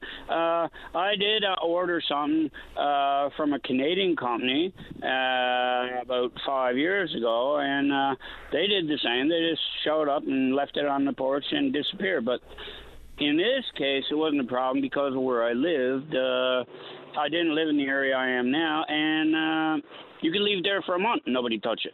It's out in the country, everybody knew everybody, nobody touch it. But I'm in a city sort of thing, and things are different. There's a lot of crime, and you can't do that around here. So, I thought people should be aware, depending on your situation, so to speak, where you live, and like the neighbors here, nobody touched that. I know it was nothing to do with my neighbors. None of my neighbors would even think of it. Sure. But I guess, there's people that will. Hey, bye. And isn't that the truth? Al, I'm glad you made time for the program. Maybe this a helpful tidbit for someone to say, you know what, I'm going to ask the neighbor across the street I'm expecting a package. If they can collect it for me, I'll drop you over a pint or an apple pie. Yeah, I did that, actually. Like you would. All neighbors to let them know. But unfortunately, I guess nobody happened to be looking at that moment. But I appreciate your time. I love listening to your show every morning, and you have a great day now. Same to you, Al. All the best. God bless. Okay, bye-bye. All right, let's go ahead and take a break. When we come back, Charlie's there to talk about green hydrogen. Bill wants to talk about the implications regarding drinking water, and I have some additional information on water regarding this project, which we'll share after this. Don't go away. Welcome back. Let us go. Line number 4. Charlie, you're on the air. Yes, good morning, Patty. Great show again this morning. Thank you, sir. Patty, just a gardening tip there before I get to the green hydrogen. I sow my carrots around the middle of July.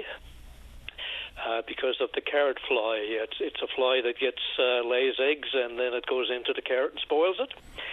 And one major benefit when you're in a small garden and you need extra space, if you're growing beets and onions, they're usually being harvested now.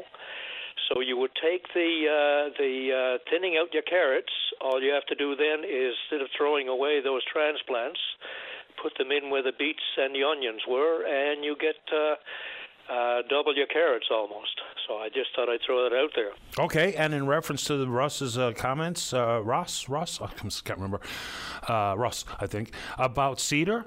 So this guy sent me straight via email. This recommendation is coming from Ross Travers. So if you're anywhere where it's especially windy and or salt spray, you're better off to grow white spruce versus the cedar. That's for you, Russ, and that comes from a fellow who knows. That's one of the top gardeners, one of the experts in the field here. That's Ross Travers here in and around town. Okay, where are we going, Charlie? Okay. Tuesday I called and I was preempted by all those big shots, but that was no problem. It was a bad time to call on the green hydrogen deal. I was calling basically to maybe lambaste a little bit environmentalists, because I'm thinking that if you're going to have production of a clean fuel, you're going to have some degradation of the environment. That's inevitable. Today, after listening to the guy about the water and doing a little bit of research, I've got a little bit of a different slant on things. The water is not going to be a problem. Just let me throw this out there. I didn't know where the water was coming from, and someone said, we should read the deal. Look, I read enough in the run of a day. I'll try to keep up as best I can. So this is coming from a mine pond reserve that Abitibi used. So apparently there's enough in this reservoir to fuel, even if they do triple the project itself. So it might not be the issue that some thought it was. I appreciate people sending me the information. Even if you're going to lambaste me when you're trying to share the info, I'll take it. Well, they had a conference back in October, that last fall, looking at the feedstock water and the production of hydrogen. Here's one little tidbit that might put some perspective on how much is used. If you're flying from London to New York, operating on 100% green hydrogen, it would require 550,000 liters of water for the production of that fuel. In other words, they said as much daily water consumption as 1,800 U.S. citizens. So I thought that was a little bit high, and I would say this.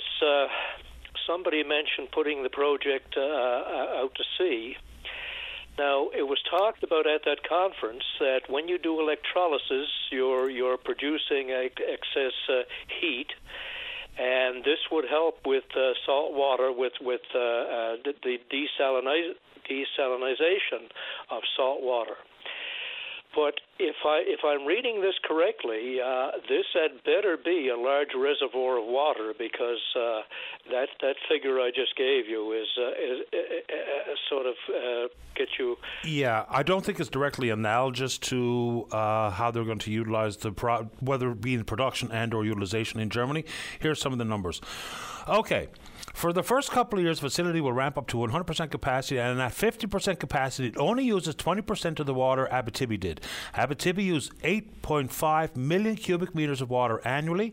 The plan used for hydrogen production initially is 1.7 million, and that could be doubled. Abitibi operated for over 20 years and at that reservoir, and it never had an issue with low capacity. That's the most recent information gleaned from the EA in the proposal that the company put forward. Okay. That's news to me. I'm glad to hear that. The question that you raised this morning, you wondered why this wasn't being done in Scandinavian countries that certainly have lots of wind and lots of water, as far as I know from my geography, and you wonder why, being so close to Germany and the European market, why these areas would not be looked upon as opposed to having to ship it across the Atlantic. And I'm wondering if the water issue might be a factor there. But anyway. I don't know, why they turn here. And then there's also, I think part of the story that has not gotten a lot of attention, but maybe should, is that Chancellor Scholz was also pressed about Canada and natural gas. We have not produced, I think we have the 15th largest reserves in the world, we're number 5 in production of natural gas. Unfortunately for us, if we're talking about GDP and contribution therein, we sell it to the United States at cut rate dollars. There's one big LNG offloading facility being built in Kitimat. There's some 18 proposals that have happened over the last number of years. There's one more set to break ground. But maybe, just maybe, that was an opportunity lost. I know there's an issue regarding all the other climate change initiatives and policies and parameters, but if natural gas is going to be part of the transition, and we have the 15th largest capacity on the planet itself, then maybe, just maybe, we should also consider this. If we're going to be contributing in the world of hydrogen for transition, natural gas seems to be another contributing factor, not only for greening the world, but for contributing maybe 9 figures per month to the GDP of the country. Mm-hmm. Okay, well, that's my comment on that one, and I started off being 100% in favor and thinking that this is great, and I know I've got a little bit of worm of doubt, but I'll wait to hear more information like you gave today. Yeah, and info, look, when I don't have the information at the tip of my tongue or in my head or at my fingertips, when people send it along, that can only be helpful to me. So please do. When I get something wrong, correct me. If you can provide some additional information that we can pass on to the listener, please do that. I appreciate that more than people realize. Okay. Okay, Patty, all the best. You too, Charlie. Thank you. Bye-bye. Bye-bye. All right, let's take a break. When we come back, we're going to talk a little bit about drinking water, and then we're going to be speaking with you about whatever's on your mind. Don't go away. Saturday morning, join us for the Irish Newfoundland Show. Send your request to irishnl@vocm.com or submit them online at vocm.com. Welcome back. Let's go to line 6. Bill, you're on the air. Hi, Patty. Hi. Interesting program you have about our new energy supply, about the windmills here on the Port au Port Peninsula. Mm-hmm. I was concerned about the water. Where is the water coming from to supply those windmills? Or does it make its own water or what? No, the windmills really don't have much to do with the water itself. That's the generation of wind in combination with water for the electrolysis process to create the hydrogen. The water is going to come from a well-understood reservoir that's been used many, many times, notably by Abitibi. So the water at this moment in time, it looks like they can triple in scale and still use no water beyond what was always used in an industrial application by and from this reservoir. Yeah, I understand that, and it's a good point, I must say. But here on the Port au Port Peninsula, the water wasn't used by Abitibi. There are ponds, but none of them have been used by Abitibi. So where would they get this adequate supply of water? There's ponds here, yes, there's lots of ponds. Well, would it come from the ponds then? Would it be pumped from the ponds? Well, it's pumped from this one industrial, already used for an industrial application reservoir. That's what's written in it. I can't picture it with my mind's eye. I've never stood along the shore of it, but that's what's in front of me. Yeah, well, I guess there are ponds here, like... of course. You know, and it's like the Lower Cove mines. You know, they use one of the ponds for their supply, right? Mm-hmm. Yeah. And... So, you know, an earlier caller of yours early this morning said that there's going to be a lot of water contamination, drinking water contamination from the... Yeah, I'm not 100% sure of what he was getting at there. I think he was just saying that once the water's used and we've separated the hydrogen from the oxygen, then what are we left with? And it's a fair point. I don't think the way I heard it anyway, isn't that there would be other sources of water polluted or contaminated by this process, which I don't think is true, nor do I think it happens, but that's where if people know the process, we're actively trying to find somebody who understands the industry, and not as a business perspective, but from the scientific and the environmental perspective, exactly what happens.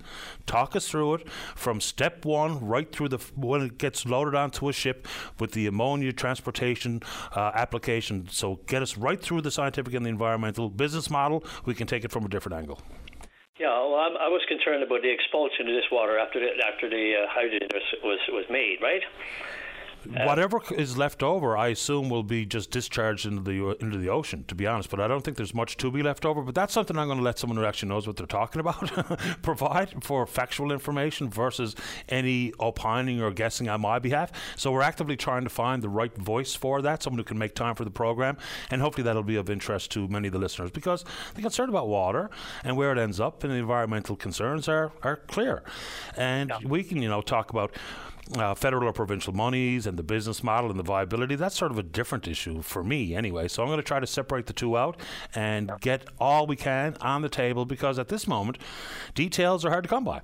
So we're going to see if we can fill in the blanks based on this process that's been used elsewhere, whether it be in Europe or other parts of Canada, representatives from the Irvings who are upping their hydrogen game as well. So we'll see what we can get on the show to try to fill in the blanks.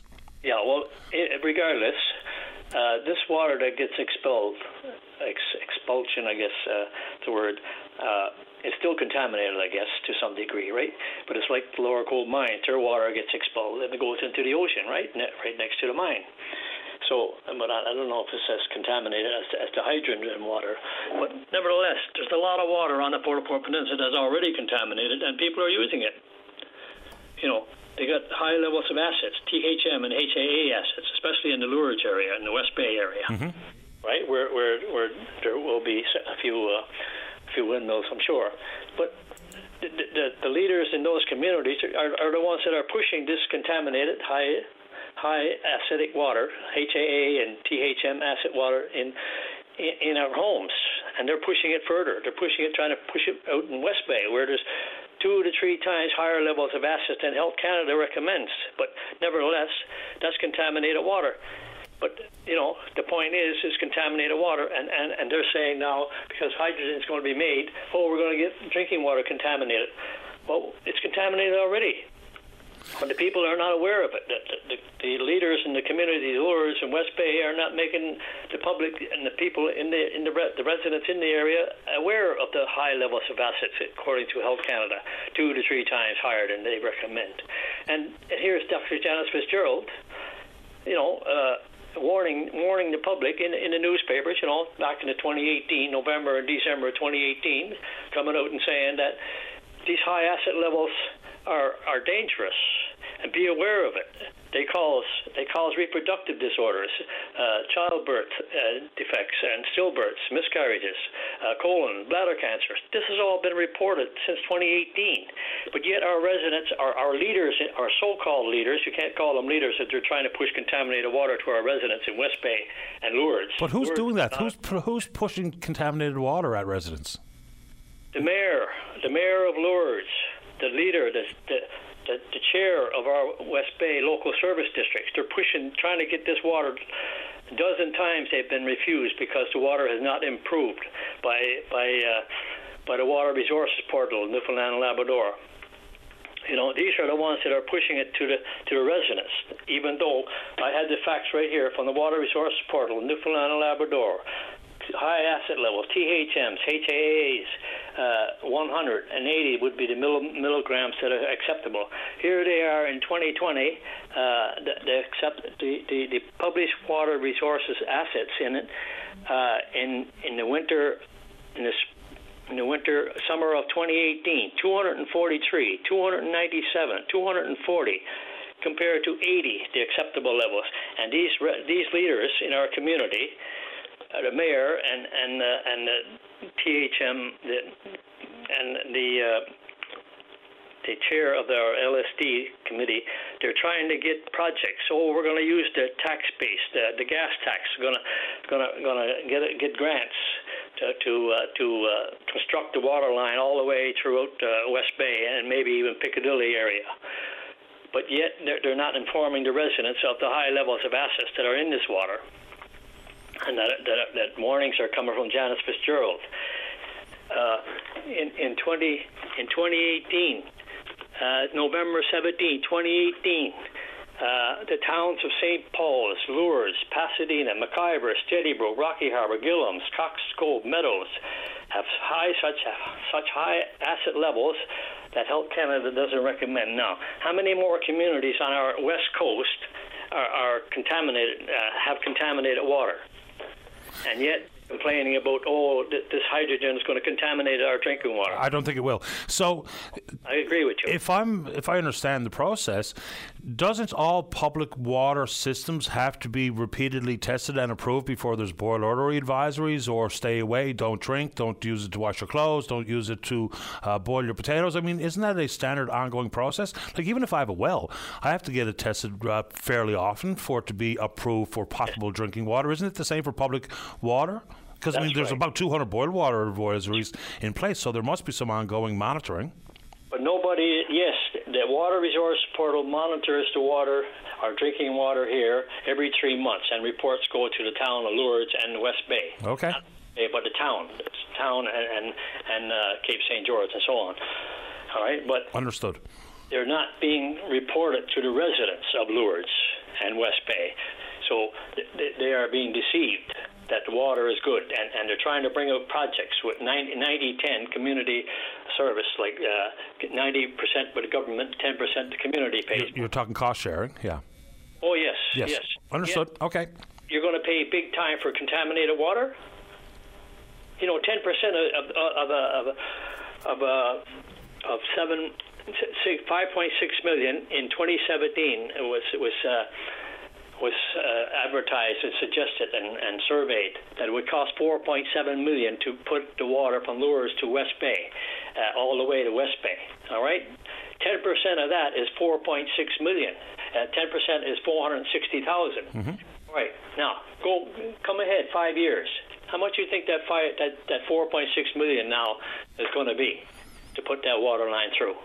You're talking maybe double, $7-8 million. Now you take 10% for the community to pay. You're talking $700,000-800,000 for about 60 or 70 residents to pay. How are they going to pay for that? Mostly senior citizens in the community at West Bay. So this is what they're pushing, and they're not informing the public of it. We'll follow up on it. We'll have to leave it there for today, but I appreciate your time and your contribution this morning, Bill. Thanks a lot. Yeah, well, that's what my concern was about the water being contaminated. I understand. Here on the peninsula, and I'm sure that the other 9 communities I listed here, there's high levels of acid, THM and HAA acids, but nobody's concerned about that. Well, we are now. It's not being brought up right now, but the deal. We are now. Anyway, thank you, Patty, and your program is very informative. Appreciate your time. Thanks, Bill. Thank you. Okay, take care. All right, let's go ahead and take a break, but the one looming question, are we alone? We'll hear what Dr. Svetlana Barkanova has to say about that right after this. Welcome back to the program. Well, this evening on the Grenfell campus at 6 p.m. in room AS 2026, a presentation by our next guest, Dr. Svetlana Barkanova, Life in Our Universe. Are we alone? Join us on line number 1 is Dr. Barkanova. Good morning. You're on the air. Hello, Patty. Thanks for inviting me. Happy to have you on the program. Of course, this is a question as old as time, immemorial. But now with, moving from the Hubble telescope to the James Webb, some of the initial images we've seen have sparked more conversation about Are We Alone? Where do we start in your presentation this evening, Dr. Barkanova? Well, today at 6, as you just mentioned, I will start by describing James Webb Space Telescope new capabilities in so many different areas of science and astronomy and physics, but one of them is the search for exoplanets. If you think back to those 5 images released by James Webb Space Telescope team on July 12th, one of those images, well, it wasn't actually a photograph, it was a graph showing presence of water in the atmosphere of one of exoplanets. So we are looking into a brand new set of technological opportunities now. We're just getting started. People have long wondered, are we alone? But the conversation has been extended way beyond that, isn't it? I mean, even if you look at American fighter pilots reliving some of their experiences with unidentified flying objects, I think we call them something different these days, but that has sparked renewed interest in it. But now it's not just about whether or not we are alone, which is always a fun conversation, is whether or not the presence of H2O means that there's other habitable planets out there. Even if we find that to be true, what do we do with that information? That's a really good question. Let me take that one step at a time. Okay. There are definitely habitable planets out there. Whatever they're inhabitable, that's a different question. But there are trillions of planets in our home galaxy, Milky Way. Most of the stars, and we have billions of stars here in our galaxy, do have planets. Some of those planets are Earth-like, which is about the same size of density. Many of them are in habitable zones of their stars, so that means they're close enough to have liquid water. And well, nobody knows that precisely, but from studying the origin of life on our own home planet, it looks like that given the right conditions, having water, some energy, the right elements, the life will be born. So maybe those trillions of habitable planets do have, well, at least bacteria on them. We don't know yet, but again, we are just getting started. Some of these questions are just popping into my mind as we have this conversation.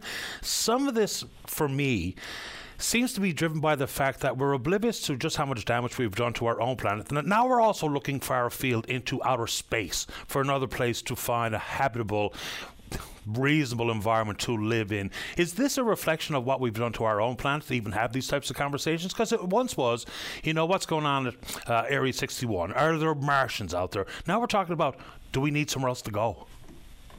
Well, I'm not a social scientist. I'm a physicist. Right. And yes, there are habitable planets out there, but you have to keep in mind the distances. We are talking hundreds of light years, which is trillions of kilometers. We cannot travel those distances. So I guess it brings me back to maybe a further elaboration on what we actually do with this information. How can it be pragmatically or practically applied to science on Earth?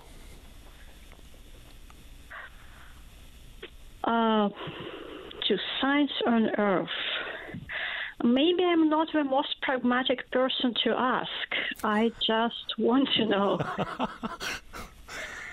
That makes a lot of sense to me. So the curiosity is, of course, always part of post-secondary academia, especially when we talk about some of the sciences, including your discipline inside of physics. There's also going to be the opportunity to tour the Grenfell Observatory after the talk. Can you paint a picture of the observatory for our listeners? If you've never been, absolutely do take this chance to visit. We have public events about once a month. The next one is coming up in September. You will see the observatory the moment you arrive on campus. It's a big 6-meter dome on the top of our Arts and Science building. And inside it, we have one of the largest campus-based telescopes in Canada. And what makes it so unique is that it is accessible to the public. most observatories do not allow public just to come in there, but we do.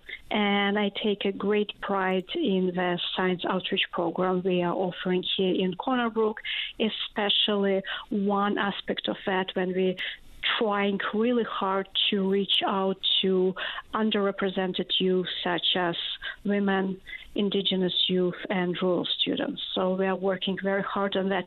We need, as you know, science is developing quickly, whatever in practical direction or not, and we need people.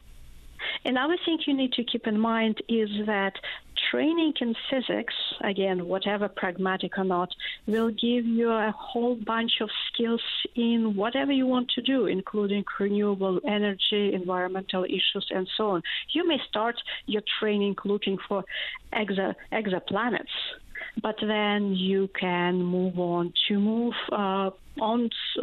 work on solar energy, for example. People do that. I've not very recently had an opportunity to be at the historic source of the prime meridian of the world, the Christopher Wren Robert Hoke, architects behind the Royal Observatory in London, the Royal Museums at Greenwich, which was quite the experience. Have you been there by chance? Greenwich, yes, of course. Yeah, of course you have. Oh, stupid question. I guess put it in line with the other not great questions I posed to you this morning, Dr. Barkanova. So what do people need to do if they'd like to be in attendance tonight? Do they need to pre-register or anything of the sort, or simply show up at 6 p.m. this evening? Exactly. Simply show up. Everyone is welcome, and I'm very, very excited about tonight. I appreciate making time for the program. Thank you very much, Doctor. Thank you, Betty. Bye-bye. Take care. Bye. As Dr. Svetlana Barkanova, she's a professor of physics at Mons Grenfell campus, and this evening at 6 p.m.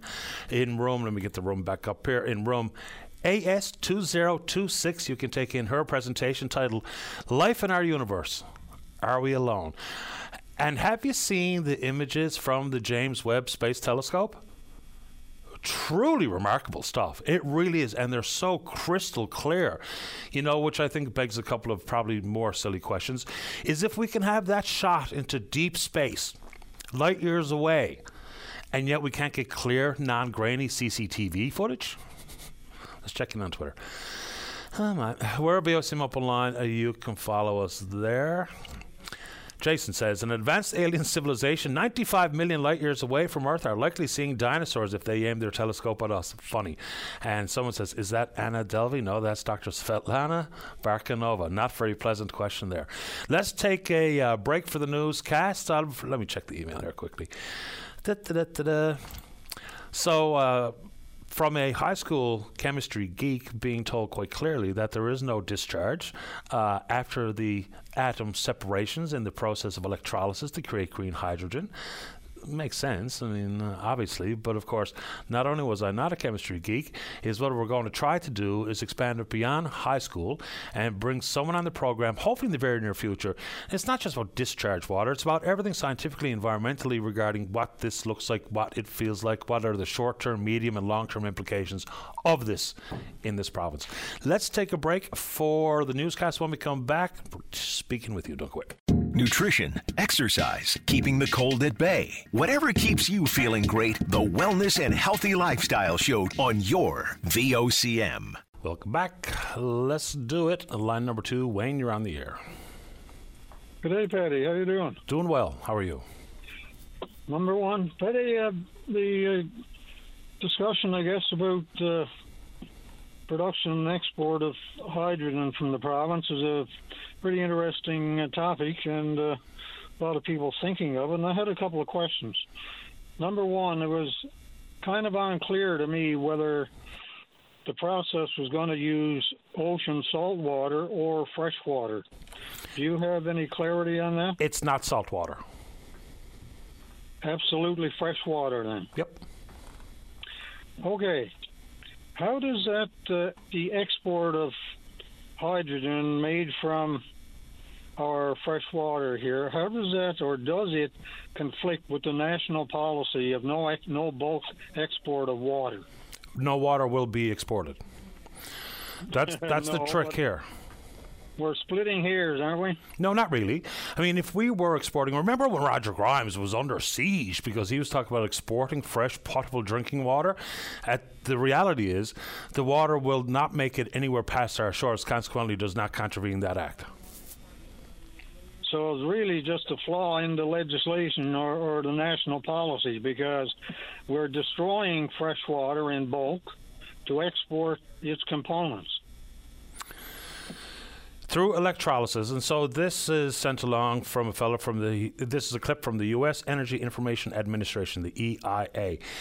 Electrolysis uses electricity to produce hydrogen. Electrolysis is a process that splits hydrogen from water using electric current. Electrolysis is commonly used to demonstrate chemical reactions in hydrogen production, even in high school classes. That goes on and on and on. But the water being used apparently will be primarily from an industrial application reservoir that's been used in the past and has the water capacity to service, even if this World Energy GH2 proposal is tripled, as is indicated is a possibility in their own provision to the provincial government. So there you go. Not using freshwater sources that are being used for drinking water in one community or another in the region. That's how I see it. That's how I read it. And that's some of the questions we'll get direct clarification from the province and the proponent as soon as possible. But that's how it's read. That's how it reads. Yeah, it gives me a sense that what we're doing here really is twisting and turning around the so-called national policy in order to accomplish this industrial complex development on the West Coast. Now, I'm not saying that's necessarily a bad thing, but I'm just curious as to how it dovetail with the national policy of no bulk export of water. Well, it's already been squashed, if I can read these issues properly. On the west coast of Canada, there's a large corporation that has a lot of control of public waterways that use it simply to fill up their plastic water bottles and sell it back to us, not only in this country but elsewhere. So fresh water is being exported as we speak. Fresh water is being treated as a commodity like soybeans on stock market big boards. So this is already happening. And how it gets curtailed, or how you deal with some of the advancements in technology and change in legislation to meet whatever it be technological advances and or the appearance of green hydrogen products or projects in this country, I suppose everything has to work hand in glove. But it's funny how business and technology moves faster than the legislators. Yes, well, that shouldn't come as any great surprise. It does not to me. Patty, one other question. The project that's proposed for the Argentia area, is that also proposing to use fresh water? I don't think any proposal that I've seen includes desalination of seawater to be used in whatever process. Not that I've seen. But I don't think we have as much detail about the proposal in Argentia as we do with even the one in Port-au-Port, even though that's sort of light on details, as is the joint intent declaration, or whatever they call it, the MOU between Canada and Germany. It's lofty on timelines and ambitious timelines. It's certainly lofty on economic outcomes, but it's short on detail, which is why people are asking questions, because that's exactly what we do, or we try to do anyway. Yeah, well, I hope maybe Memorial can involve themselves in this and organize a number of public discussions, a series of public discussions at the center in there, because there's certainly a great lack of information amongst the public on these whole massive projects, which they're likely going to turn out to be. And we've just got a built-in bit of self-defense when it comes to these types of projects, whether we call them large-scale or mega or what have you, because some have worked and some have not. And the ones that have not really seep into our psyche and get our backs up a little bit when we talk about it.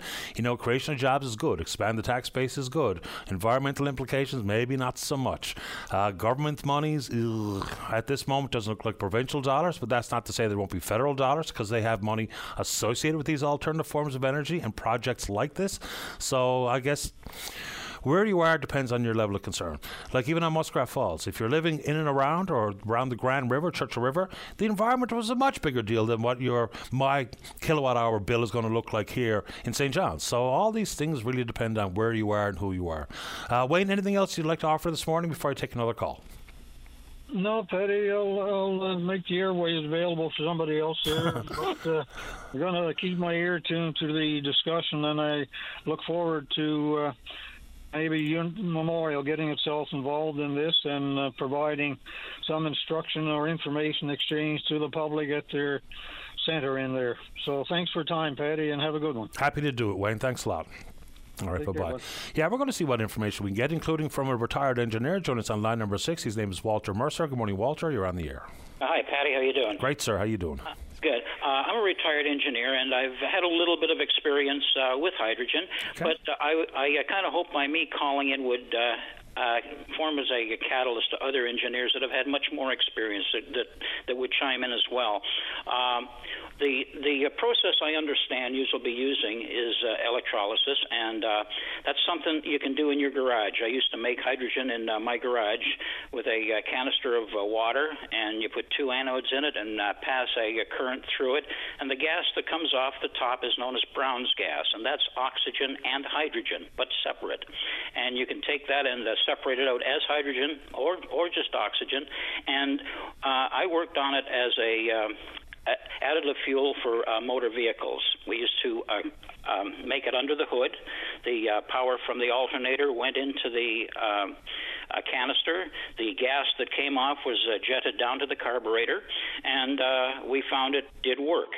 However, it takes more horsepower to generate the hydrogen than you get from the hydrogen. And that's an important thing you have to understand when you make it by artificial means, that if you buy the hydro to make it, you're going to be spending more than you will be getting out of the hydrogen. So they came up with a system known as green hydrogen. And what that is rather than hook it up to a battery, you hook it up to a wind turbine. Now, when the wind turbine is turning, the wind is blowing, it's making hydrogen. When it stops, but it's free. And that's the basic premise behind all of this. That's why they call it green energy, because it doesn't really cost anything to make it. It's coming from the wind turbine itself. Now, there are other implications. That's a very simple way to go about it. My work involved making the hydrogen in my garage, making the prototype and trying to make it work and all this kind of thing. But when we did the dyno tests on the engine, we found out that the gas generated wasn't as powerful as the energy it took to make it.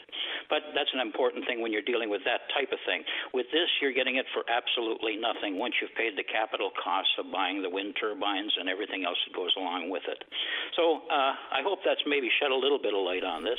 It certainly has. You know, so some of this is about the chemical reaction, but some of the, if I heard you properly, is some of this cost of production is much more business model and their own viability than it is concerns that folks might have about where the water comes from, how it's used, and how it's discharged, which simply comes out in the form of a gas, right? It would appear that way. Okay. Once you pass the current through it, the water dissipates, and the water actually converts into gas, so it disappears. It goes away. You aren't really contaminating anything unless you knowingly take something dirty and pour it down the drain. But generally, the water that's in the container, and it can be fresh or salt, the people had not wanted to use fresh because they figured this would be doing away with the freshwater reserves of the world, so they experimented using salt water. Now, you can use salt water, but it has a price, and that price is the salt water tends to eat away the anodes very quickly, so you have to keep replacing the anodes. Although you can use salt water with it, it just costs more. And, of course, when we're talking about cost, that would be obviously the number one concern for Mr. Risley, not to say that that's a bad thing in business. But, you know, I think that therein lies the rub with some of the cost issues here is just how far away we are from Germany. So beyond the process itself, all the transportation associated with it. So people are talking about emissions and green versus, you know, gray, using natural gas and more emissions. But it's also all the thousands of kilometers before it leaves Stephenville and gets to Berlin. So it's all quite extraordinary to me. Well, it is a problem to ship hydrogen. The best way to explain it, I've heard a lot of talk about ammonia, and I've never heard of ammonia working into the process with making oxygen. However, what I suspect they're talking about with the ammonia is if you take a canister of hydrogen and you reduce the temperature to minus, I think it's 350 degrees Fahrenheit, really super cold, it'll turn it into a liquid. And then if you bring it up to room temperature, the pressure in there is about 5,000 to 10,000 psi. So I suspect when they're speaking of ammonia, they're speaking of the means to cool it down so they can liquefy it. Now, I don't know that for sure. I'm just suspecting that from what I'm hearing. But I don't know of any process that uses ammonia, and there is a cost with that that's associated with it. But that's more of a transportation cost than it is a processing cost. I understand and hear it the same way you do regarding liquefaction and cooling, but I also understand that it allows for the highest storage density as well, which of course would be cost related. It does. Once it liquefies, that's the smallest volume you can get. That is the smallest volume, I believe, that you can get from the hydrogen. Now, I haven't had any experience with liquefying it. I've just taken it off the process and put it into an engine directly. Now, there is a company in BC called Ballard that makes hydrogen fuel cells, and it's actually being used right now from my understanding, or it was 15 years ago when I was in the business, and that's they use it to power buses in California, and they had some in BC.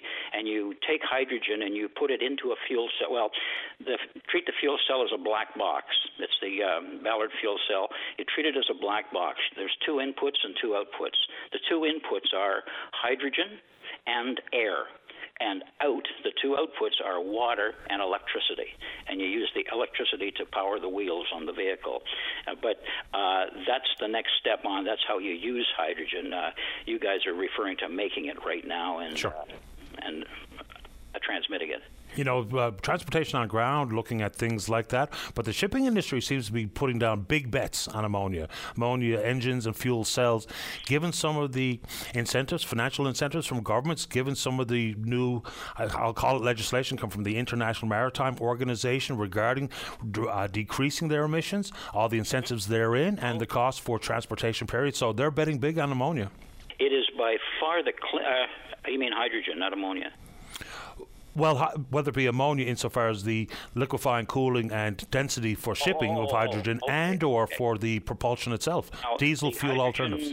The hydrogen itself is the cleanest fuel you can get. Sure. The only thing that comes out of the exhaust pipe is water vapor, nothing else. Just water vapor, no smell, no nothing. It is almost the perfect fuel. However, there's a downside to it. Moving it along takes pressure.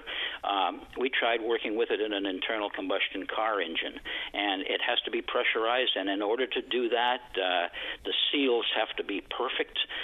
You can't allow any leakage. You can't allow anything like that. It just doesn't work well in the day-to-day world of starting and stopping motors. However, with a gas turbine, that's different. You can design the metering system so it goes into the combustors of the turbine, and it works great. So there's still a lot of technical little bugs to be worked out, but that's just a matter of time. Engineers will get onto that and they'll solve it.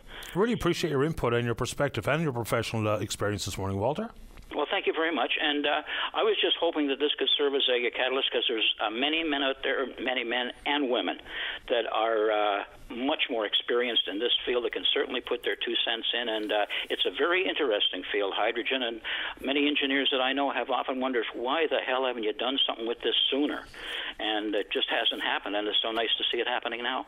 Great to have you on the show. And hopefully the impetus is now felt by other engineers, whether they're working or retired, to chime in on this one. Really appreciate your time, Walter. Thank you. Take good care. Bye-bye. All right, there we go. Final break of the morning. When we come back, we're going to talk about 3PS cod and the mythical 10,000-ton threshold. Don't go away. Welcome back. Let's go to line number 4. Say good morning to the executive director at CNL. That's Ryan Cleary. Hi, Ryan. You're on the air. Good morning, Patty. You and your listeners. Thanks for taking the call. Happy to do it. Before we get too far, before we run out of time here, so the 10,000-ton threshold in 3PS, it was for the inshore harvesters to catch before the offshore draggers could get a piece of it. That was the understanding. Apparently, it's not the case. Talk us through a little bit of historical context on what's actually happening. So you're right. For the information of your listeners, I know you know this, Patty, but there are 3 cod stocks adjacent to Newfoundland. You've got northern cod off Labrador and eastern Newfoundland. That's under a moratorium, even though there's a small-scale fishery, 13,000 tons. You've got a cod stock cod fishery in the Gulf that was shut down in July. Ottawa put a moratorium on that. And then you have the cod stock off the south coast in Fishing Zone 3PS. Now, the way it works for 2 of those stocks that are under moratorium, northern cod, the offshore draggers are not allowed at that cod until the quota reaches over 115,000 tons. The way it works for cod in the Gulf is that there's also a threshold. It's 9,000 tons. And that stock's under moratorium. But until the total allowable catch goes over 9,000 tons, the offshore, the draggers, they're not allowed at that cod. The inshore fleet in 3PS off the south coast, they thought they had a 10,000-ton threshold. The reason why they thought that, Patty, was because the south coast fishery closed down in 93. When it reopened in 97 with a 10,000-ton quota, the offshore didn't fish it. So the inshore fleet for 20 years believed that there was a threshold. It was 10,000 tons. Up to 10,000 tons, the offshore draggers were not allowed to fish the St. Pierre Bank.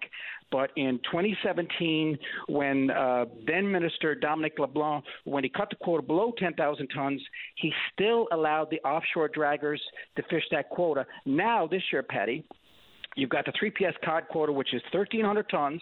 It's a shadow of what it once was.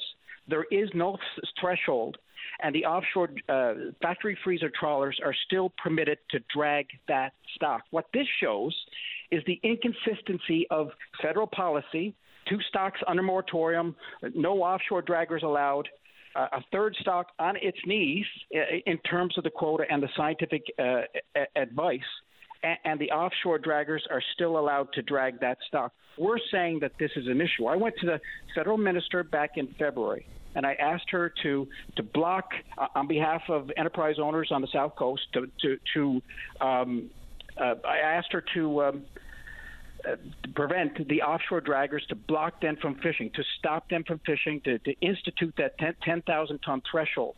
She came back, Patty, and she said, no, that's not happening. And the only reason there are thresholds, this is what she said, is because of management decisions, not science. Now, that's something we fundamentally disagree with. What CNL says is that the fishing of cod in pre-spawning and spawning congregations on places like the St. Pierre Bank, that kind of fishing is killing the stock. It's why the stock has failed to heal. So this time every year, I think is a good time to come out and educate the public on DFO and some of the policies there that make zero sense, that have zero consistency, and you have a whole inshore fleet in 3PS off the south coast that feels that it was just lied to in terms of a threshold that did not materialize. Yeah, I mean, the difference between 3PS and the other 2 zones is based on kind of nothing as far as I can tell. So DFO says they're still able to fish their 12.2% share of the over 1,300-ton Canadian 3PS quota for this year, despite it being different in the other 2 zones. You know, when we're talking about, well, we think this is the way, well, we hope this is the way, well, we're told this is the way, and it turns out not to be true. No wonder there's so many black marks and questions and frustrated harvesters in the inshore sector, simply because of the time. And I wish we had more, because I want to talk about herring as well. But I do appreciate your time this morning, Ryan. We'll talk again soon. I appreciate it, Patty. Thank you. Take care. Bye-bye. All right, we are indeed out of time, but that was an interesting show today. Big thanks to everyone who supports the program, and we will indeed pick up this conversation again tomorrow morning right here on VOCM and Big Land FM's Open Line. On behalf of the producer, David Williams, I'm your host, Paddy Daly. Have yourself a safe, fun, happy day. We'll talk in the morning. Bye-bye.